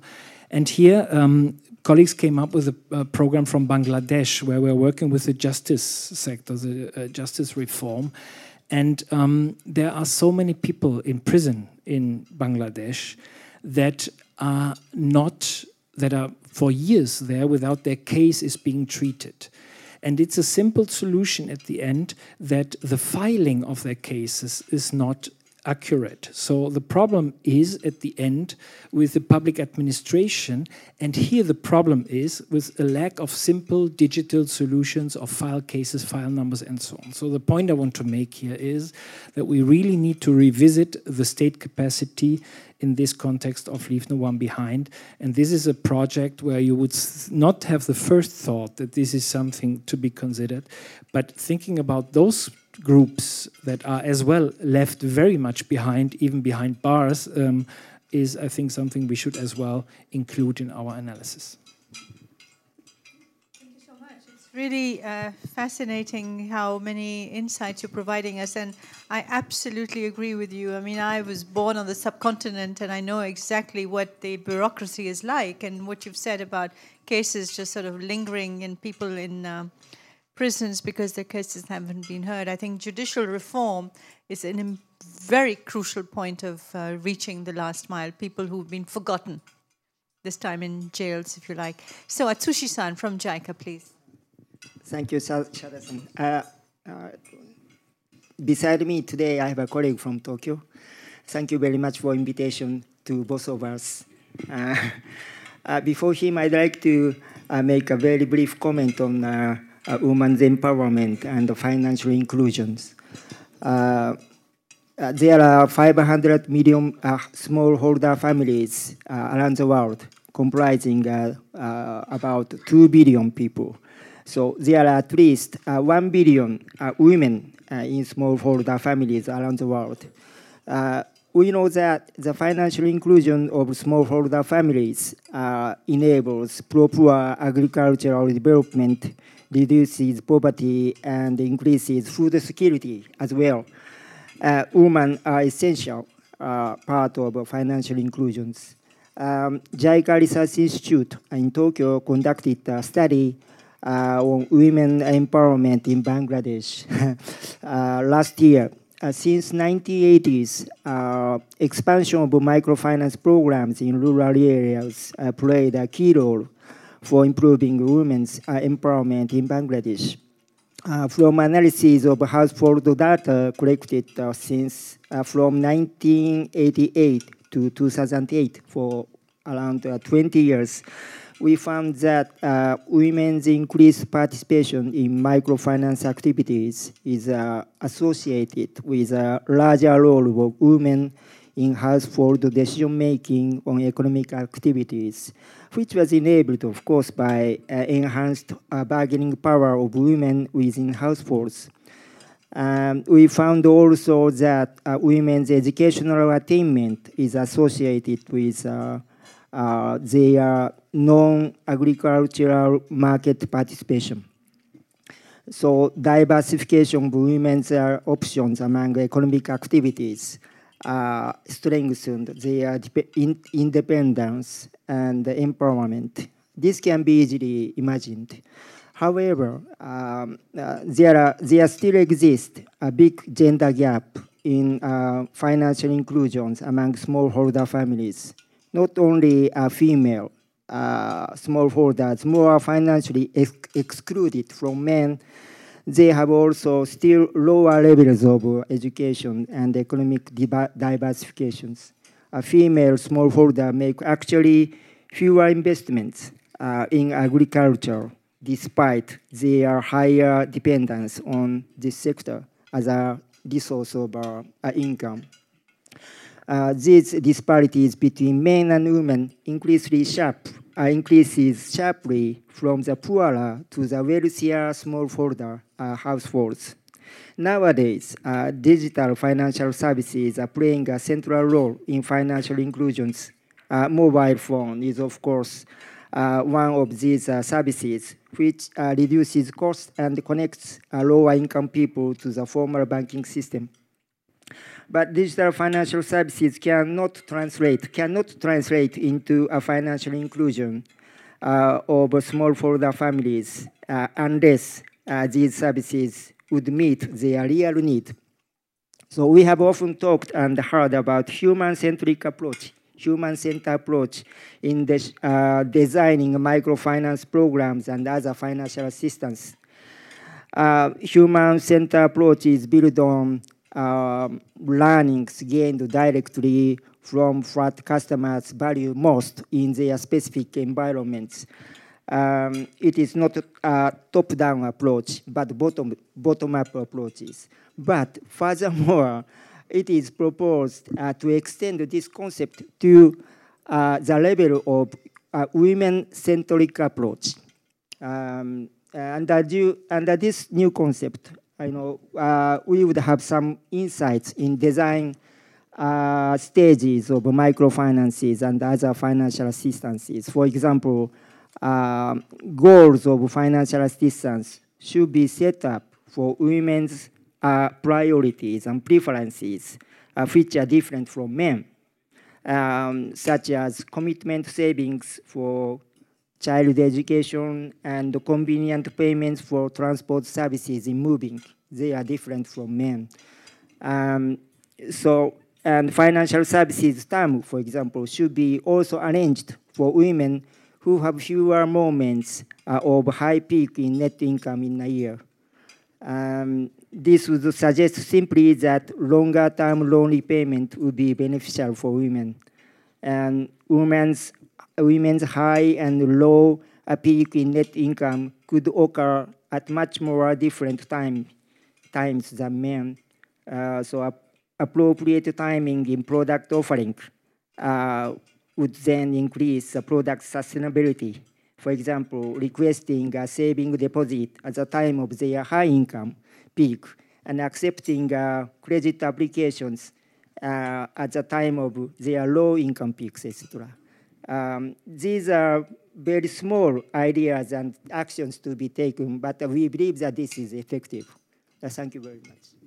Atsushi-san, small ideas, I don't think so. I think this is very, very much the point, that certain measures need to be refined and defined specifically for women.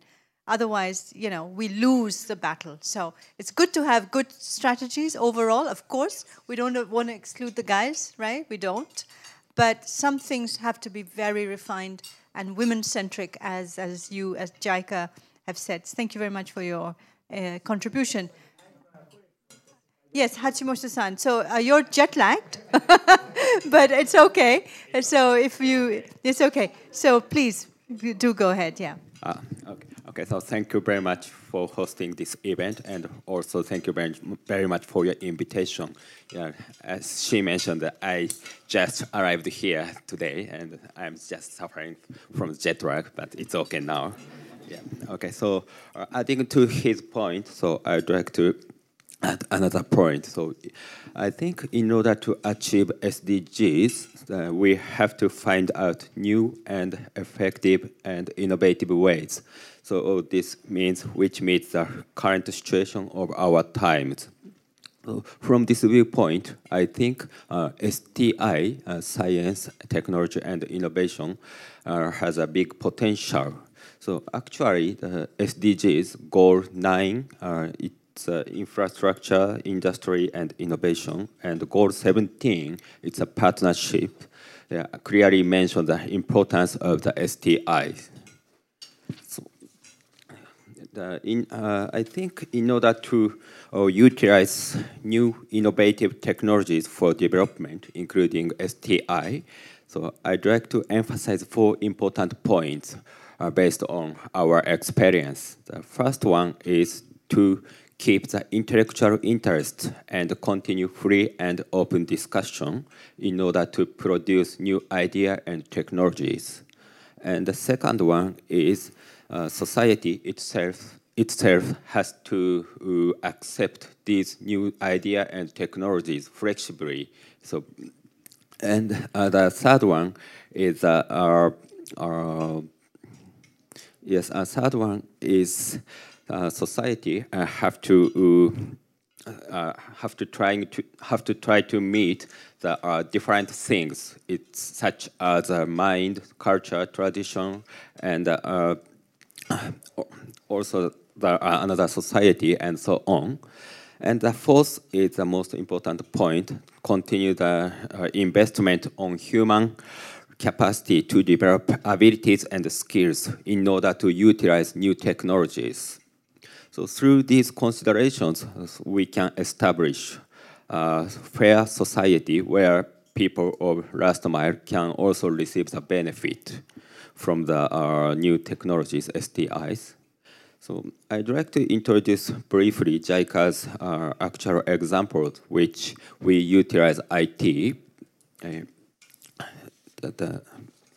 In Jordan, we think that there are a lot of Palestinian refugees, so they are also the last mile.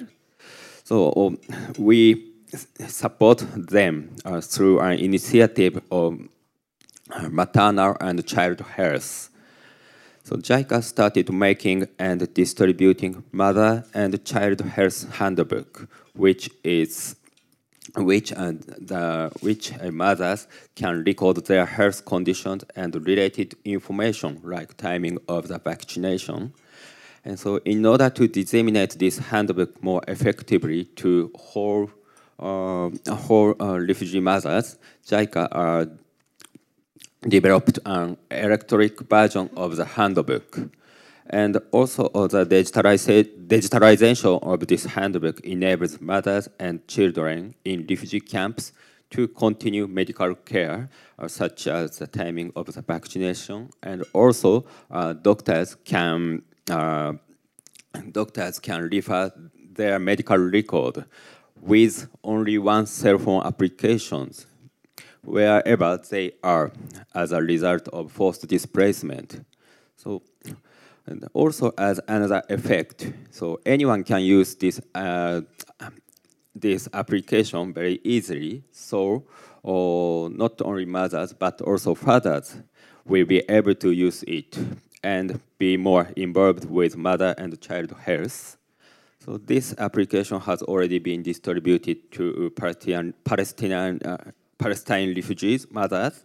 So we hope this technology would contribute to the improvement of their situations. Yes, okay, thank you very much. Thank you very much, and thank you for actually reminding us that Palestinian and other refugees are also part of the last mile paradigm, and we tend to sometimes not think about that, and the importance of including fathers and mothers as well. Thank you very much, Hashimoto-san. So please, I need to give you the floor.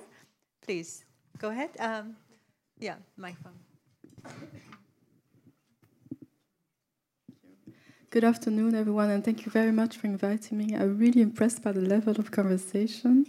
My name is Diana Schuurmans. I'm a digital inclusion expert for ACP YPN, which is ACP Young Professional Network. And I'm also pursuing a PhD in digital inclusion in Brussels. I would like to contribute to this conversation by answering the following question. So how can emerging technologies help shift the path from poverty to prosperity in the last mile? I would say we need to reach out to the younger generations, because this generation, wherever they live, here in Europe, in ACP countries, they are the first generation which are born with the digital, so they are part of the digital generation.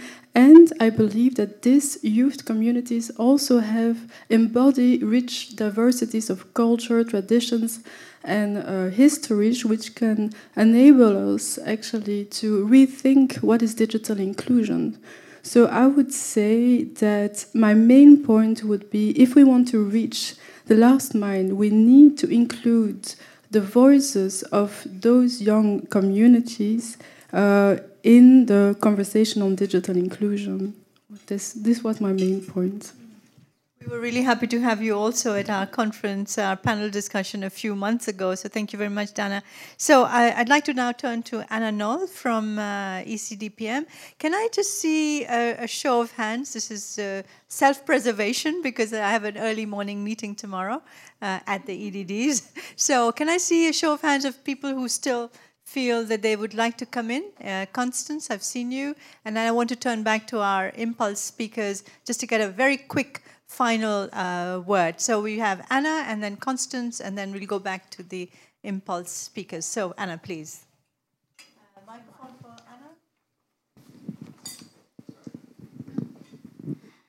Thank you, Shada. Thank you for having me, and thanks for the debate. I work in the migration program at ECDPM.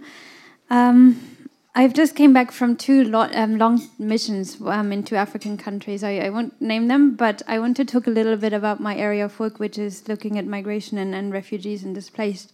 And it's true that we have not talked much about this particular group, but it is, in most cases, one of the most marginalized and sort of hardest to reach groups. And a lot of the things that have been said, whether it's about empowerment, whether it's about education, skills training, and access to finance, rings very much true. So what I've done in these two countries is I've interviewed a lot of the refugees as well as host communities there.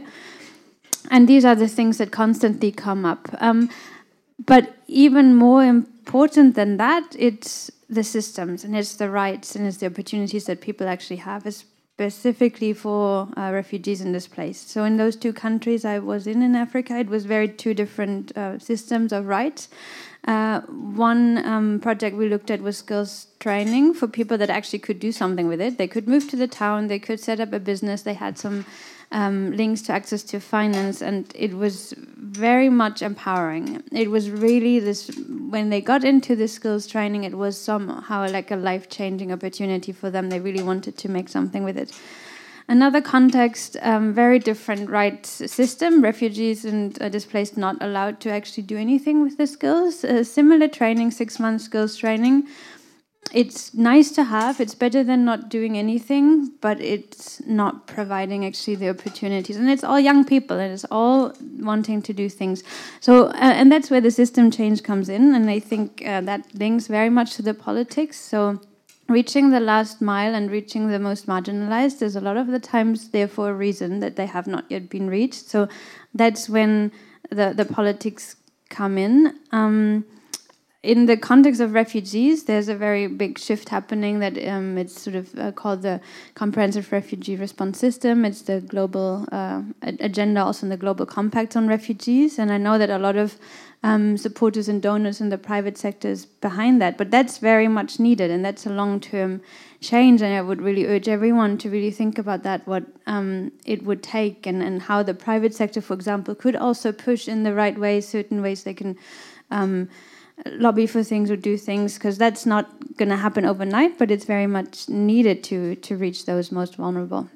And then maybe one last point, and that's maybe also more of a challenge we have not talked about. It's a lot of the things that came up also was about differences and different opportunities for different groups. So again, it's not without tension, and it's often it's about perceptions also. So one group's gain and one group's opportunities is perceived by the other group as one group's loss. And we, specifically in African countries, it's in areas where there's conflict and tensions already. And I mean, one anecdote was that we interviewed both groups, locals and refugees, and it was in an area where there was actually generally quite some peaceful interaction. But still, in this particular skills training, and we had the number, it was 60% nationals in that group, and 40% of them were refugees. But asking the refugee groups was, it's really unfair because all the time only the nationals get the opportunities, and vice versa, the other way around. So I think especially when coming in from the external side, it has to do with thinking about the conflict potential and how to manage that. And there are good ways of community dialogues in these things, but tensions can be created through fueling different perceptions of how opportunities are perceived. So this is my input. Thank you. Thank you very much. You know, we had a discussion, a dinner debate also on migration, integration, and we had the mayor of Athens, Georgios Kaminis, and his story was really you have to work with the local communities just as much as you have to work with the refugees. And that, he said, was the key to his relative success in integration of refugees. So thank you very much for making that point. Before I turn to Constance, I was wondering, Samantha from the Asian Development Bank, you're here and love to hear what you have to say about these issues. Sure. Can you hear me? No, we need a mic. We need a mic. Thank you. Okay. Good evening, everybody. Samantha from the Asian Development Bank, and I'm actually based in our Frankfurt European Representative Office.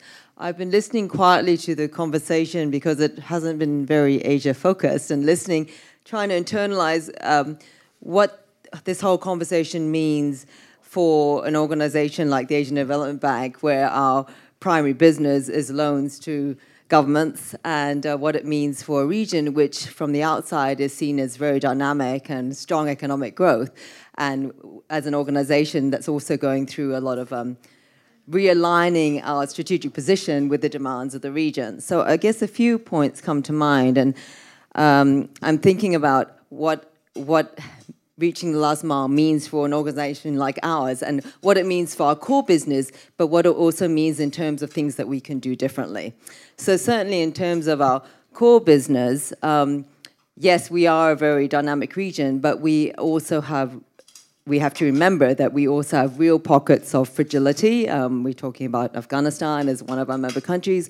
We also haven't talked at all about small island states this evening, and we have to remember our Pacific Island membership, which really, when we're talking about the last mile and the forgotten mile, poverty of opportunity, strong vulnerability to climate change. I think if you talk about the 10 most countries that are most prone to climate disaster, we're talking about 8 of them are amongst our membership. And also, if you talk about gender, very high levels of intimate partner violence. We have countries like Kiribati where we're talking about 70% intimate partner violence. So these are things that we hear less about, but if we, as an organization, if we're thinking about how are we going to, we can't change our fundamental business model, but we can think about how we're prioritizing the way we engage. So a few things.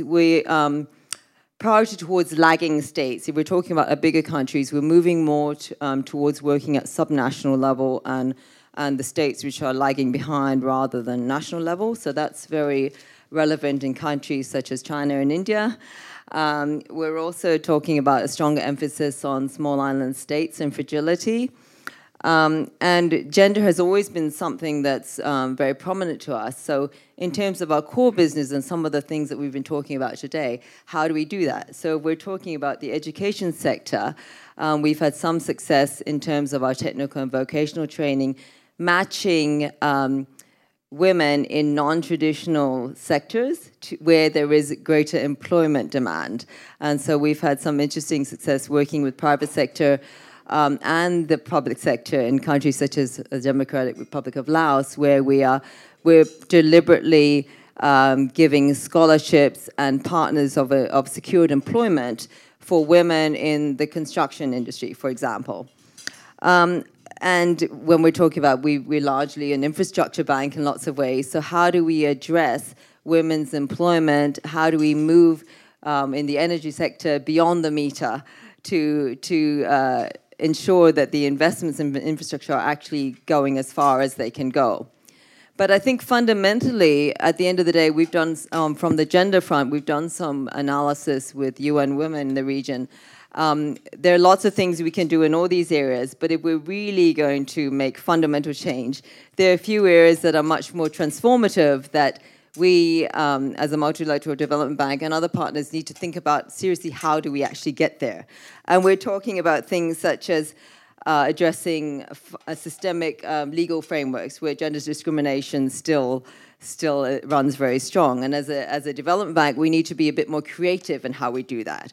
And some areas, which I can talk about a bit more tomorrow morning, perhaps, is in the area of access to finance. So as part of our finance-based loans, how do we specifically target women through them, through discrete credit lines, and combining that with financial literacy and business training as part of a condition of a loan? How do we incorporate in our policy-based loans some transformative legal change, such as in the Solomon Islands, where we've influenced a business regulation law to allow women to access without having the husband's signature. Or, for example, in Vanuatu and Tonga, where we have done some work around removable assets can form collateral. So these are some of the examples that we're thinking about, but I think there's no one size fits all, and I think we need to all reflect about how do we challenge our traditional business model to actually go that further mile. So thank you. Samantha, thank you also for pointing out the inequalities that exist in a region that's known for its booming economies and the rising Asia conversation and narrative that we've all become very accustomed to. So thank you very much indeed. So Constance, quick response from you or your comments, and then let me turn back to the Impulse speakers. She needs her microphone. Thank you. Okay, Shada, thank you. I'm Constance Khan with the European Investment Bank, but I must say that your comment triggered, my thinking about my previous life when I was working with Unilever, and I can only endorse very much, what you were saying. I recall we had a mantra at Unilever that doing good for community was doing well for business, and it's the most powerful way, when you find that nexus, because that is the self-interest, which is a good, an enlightened self-interest, and it is the most sustainable. So to do business with benefits, or sometimes, if I call it, in the bank, to do investments with benefits, and think more consciously about the benefits that you can, realize with those investments. My colleague Richard talked more about the lending, but I wanted to make a comment, also about the other side of the business, the funding, and maybe link in to a comment that was also made by Stefano before, to look at some of the models. And I'm actually, very proud that the EIB, we already announced it, but we're going to launch, later this year, the sustainability awareness bonds. And I think, that here, we're building on what we did, back in 2007, when we were really the pioneer, the first on the climate awareness bonds. We now call it the green bonds, because we, end of the day, to put the money to certain courses is still quite important. I do think that with the sustainability awareness bonds, which we will start, with water projects, they can, make a difference, going forward, because we will give the investors also a choice to put the money, for certain courses. Thank you. So you learned so much at these dinner debates that we hold. I mean, interesting. Thank you very much, Constance, for bringing that up. So can I turn now to the initial speakers and to comment a little bit of what you've learned and what you think is the way forward. Let's look forward. So let's do linear again, Madame Ueda, Lee Yong, Beatrice, and then last but not least, as always, Stefano. Please. Thank you. Since I only basically I focused on gender and youth. And also middle income trap in my first intervention. And I left out your questions, being asked. So following up of the points, I think what is important is that this enriching discussion really made us realize that the development path is, very complex and multidimensional. And there's no one-size-fits-all approach, as the colleague said. And, in some sense, in certain cases that we probably need to tackle with the social protection policies, tackle with the welfare and sanitation, those things.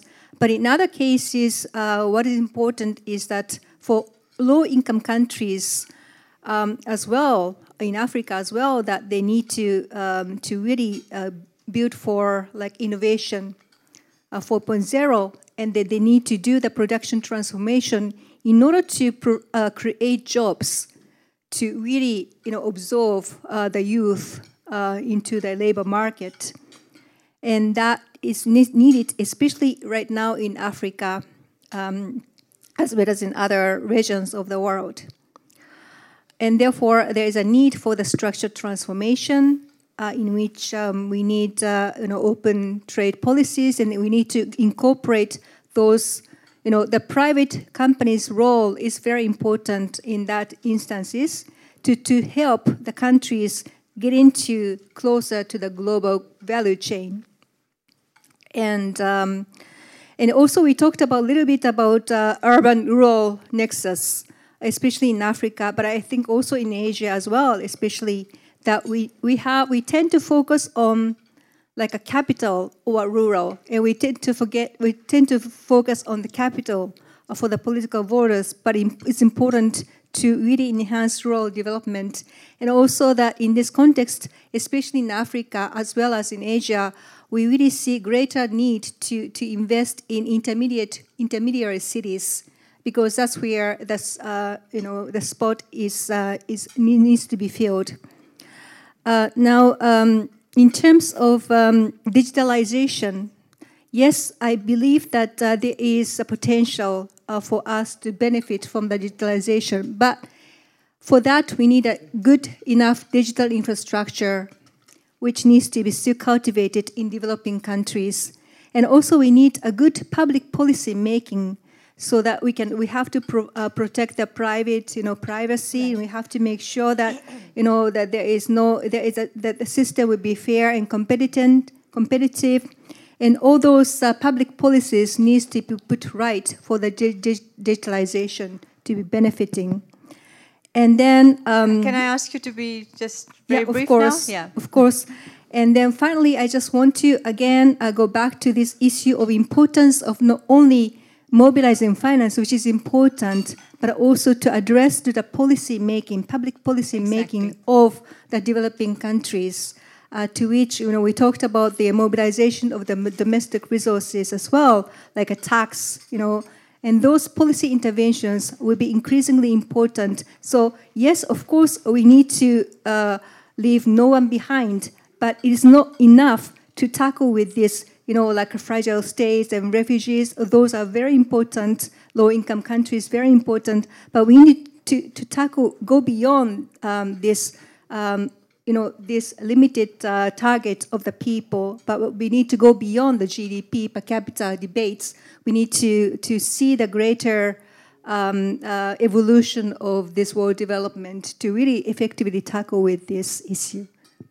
Thank you very much, Ms. Ueda. So, Li Yong, if I could ask you to be also to the point and brief, because as I said, we have had a very interesting discussion. We need to all work early tomorrow. Please. Yeah, thank you. I won't occupy too much of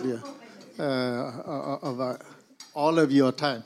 To be quick, a very few quick points. I learned a lot from the different presentations from different angle, really pushed me to think about something from my perspective, especially I think PPP, the public and private partnership. If we conduct a project, highway or so, you understand financing put together. But for the policies, strategies, PPP is the most important thing. The government needs to play its role. It doesn't mean that government just leave aside and let market play its own role. We understand that the strategy, policies, conducive investment environment, and the policies, tax incentives are so important to attract private sector development, private sector move in. And the private sector will play its role. We call third financing for development. That conference, we understand the four sources of financing important: development financing, government financing, charity, and private financing. Institutional investor, pension fund, and those losing monetary policy create lots of fundings actually in the private sector. How to invite the private sector to come in, or instead of not to scare away the private sector, is government need to create a good policy. Yeah, that is important. Private company bring the seed money, bring the technology, bring the trainings, vocational training, temporary training, and access to market. So all the government need to development policy to introduce private sector to come. And another point is connectivity. I was invited by African Union to attend the signing ceremony for Africa CFTA signing ceremony in Kigali. Very, very encouraging to see that 54 countries signed those 46 countries out of 54 signed the agreement.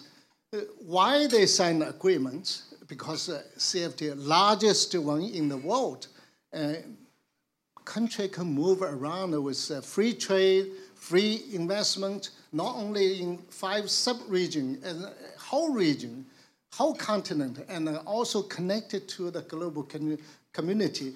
So this is a very important connectivity.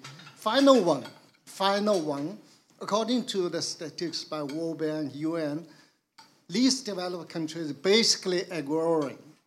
And start from agriculture, we need to find a clue, a right approach to connect it to the value chain.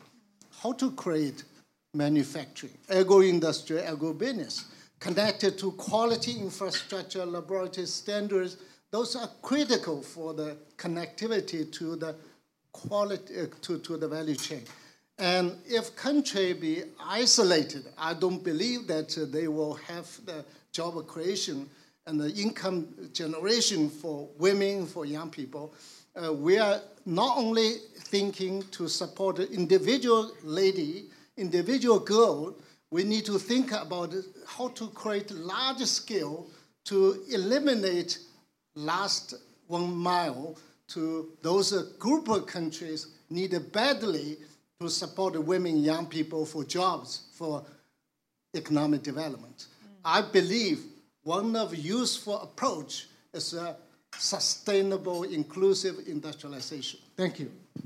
I think that message has come across very well, Lee Yong. Thank you very much indeed for those 3 or 4 very important points. Beatrice, please. Thank you, and I will be brief. First, thank you for allowing Coca-Cola to be here today. And what I heard around the conversation is we must have a broader definition of inclusion. And so thinking about people with disabilities and folks across other areas outside of Africa as well are going to be critical, the refugee population. Also having benefits outlined for all key stakeholders. So what are the benefits to the government, to the corporations, to the community, more importantly? Are we really solving the relevant problems to that local community? And the list goes on. Measuring and tracking to make sure that we're reporting out on the results so we know what can be improved and also what needs to continue.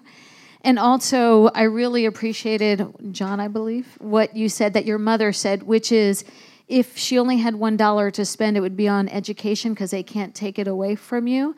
What I'd also say, the other thing that can't be taken away from any of us is our reputations and our words. So if we truly commit to do these things and we do it the right ways, that also cannot be taken away through our integrity. So I really value that legacy that your mother has left in those words. And I think that all of us have the accountability to make that last mile come first. And so I just wanted to thank you for having us here today. You're welcome. So, Stefano, a long day for you as well. Also, lots of... I don't know how you do it. It's lots of ideas. Your mind must be spinning, but you're integrating it, you're internalizing it. And so let's have some of your insights about what you think are the issues that really need to be now really high up on the EU agenda, the European Commission, DEFCO agenda, when it comes to dealing with the last mile, the people who really need to be empowered if we're going to have a 21st century, which is really inclusive development for all. Well, thank you very much first for all the contributions and all the, let's say, the different point of view, but which are all converging in order to find the best way to be effective and to be holistic, because the two things are going together. Private sector of all kinds, public, different experiences. I think all those are conducive towards a real search. You know, first is nobody can pretend to put on the table a sort of blueprint to solve the problem. Second, I think that, second point, I think that, you know, we are usually talk and discuss among ourselves. I think that there are many missing big actors around not only this table, but in reality, in general, China is one of them. Because I think that China is representing a big reality, which is doing a lot of good things, a lot of maybe of less good things. In any case, we have to compare notes. It's not possible that we keep thinking that the SDG agenda is the agenda of the DAC club, just to be very blunt, because it's not this. Yeah? Because if it's only this, it is restrictive, and in any case, we keep talking among ourselves. Third, I think that we have to take much more seriously, the dynamic between public power and people. I think that this is a new dynamic in reality, because it's a dynamic in which, in all societies, including ours, is showing at the same time protagonism, but also the willingness to be constructive. It's not necessarily alternative, but to be constructive, which means that that very old habits, if not the old ruling class, which sometimes is going together, should think a bit in a different way. When we are sometimes a bit maybe ideological, insisting on changes in reform, in good governance, in democracy, we are doing that because we presume our experience to presume a certain number of values. But let's put that differently. There are layers of powers which are simply preventing any kind of creativity.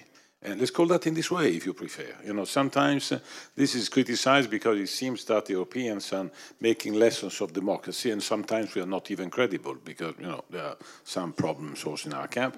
But let's put that differently. This way of governing is simply preventing creativity, participation, and growing up. It's not a question of opposition and whatever. It's a question of liberating forces. On the other hand, civil society should also stand up and take its own responsibility. It has been for too long a bit way in which, they were just waiting for external support. I think that the domestic resource mobilization is one of the key issue in developing countries, because we can do all what we want, but if there is not a dynamic which is taken up internally in mobilizing resources, in a fair taxation, in a distribution of revenues, then we can maybe have a moment in which poverty is reduced, but then this will not stand. By the way, the best example of this is not in the poorest countries, it's in the middle-income countries. Precisely where taxation policy are particularly unfair, they're not allowing any kind of distribution, and therefore at the first crisis could be climate change related, let's say tension related, migration related, they fall apart. This is the reality. I think that from this point of view, many inputs were extremely helpful. First, not to lose sight from what you call the last mile, which is the poor among the poor. Because in any case, as we said, the final test of our policy is about people, and therefore, if we are not able to improve the living condition, and we are not giving evidence that whatever we are doing is helpful in order to help the last of the last, it's clearly that we are not credible. But at the same time, in doing this, we should remain holistic. We have to build what we are saying from different perspectives is much more complex than an action plan. Is a plan of reforms also in our country. Take migration policy, for example, just to say something which is not particularly easy. Are we Europeans, are our US friends, are our Australian friends contributing to the right policies in order to deal with refugees and migrants? Are we compliant in full with our part of SDGs? I have some doubts. And in any case, if we are not solving this, then we will not be able to fully deploy our, let's say, potentiality, reality, and money in Africa, in Central America, in the South Pacific. Say that in this way, just to give an example of something in which I think that we have all the interest in supporting the work done in New York on the Global Compact on Migration, because it's the first time that we are able to tell a story about migration as a global issue and not just a bilateral for the richest facing the poorest, the Europeans, the Americans, the Australians, and maybe tomorrow the Chinese. Thanks. Stefano. Okay, last question, last inconvenient question for you. When you look at a crystal ball, anyone have a crystal ball? Give it to Stefano. But if you were to see, and if you were to say, today we're at this point, and the SDG Agenda 2030, how confident are you now that we, with all our words, all our promises, all our rhetoric, are going to be actually able to coordinate, bring everything together, and do the deed? Frankly? Well, I mean, I am an optimist by nature and by choice. I mean, therefore, I think that it's always, I mean, when there are difficulties, to think negative is not helpful. We have to try to keep it open. I mean, I think that we have a huge opportunity, and the window of opportunity will not be open forever.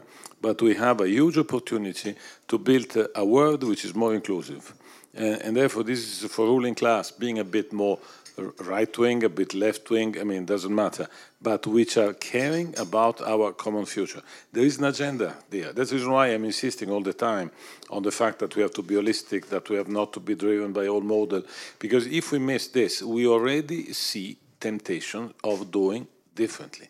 You can call it unilateralism, you can call it racism, you can call it model which is let's say, distributing a bit of wealth in exchange of a new modern slavery. I mean, they're already there, something. I think that there were a window of opportunity, which is big. And the consensus around this is huge and must be, let's say, pushed forward. But the window of opportunity could also close, because if this ungovernance, let's say, of the global issues will last for the next 5, 6, 10 years and turns to be the rule of the game, then even me, maybe I could start being a bit pessimistic. No, you won't. No, you won't. I think for the EDDs, I mean, 8,000 people, committed organizations, us here, 30 or so, also having new ideas. I think we are at a kind of a defining moment, turning point. I'm an optimist. We are living in a world of disruption and chaos and disorder, but I think within that disorder, there's also a moment of opportunity. Crisis equals opportunity, as our Chinese friends say.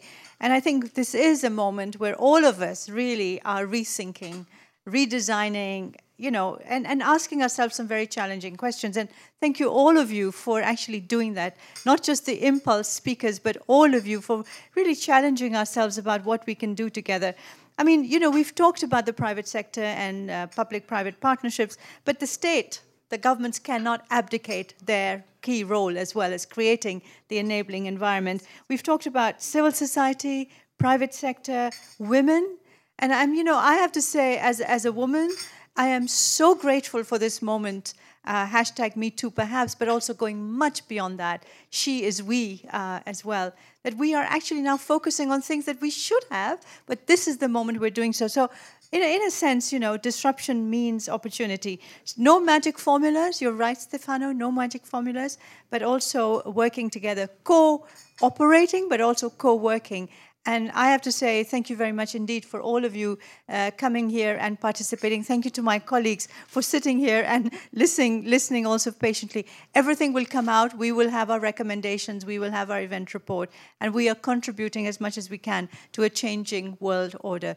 And see you all tomorrow at the EDDs. Thank you.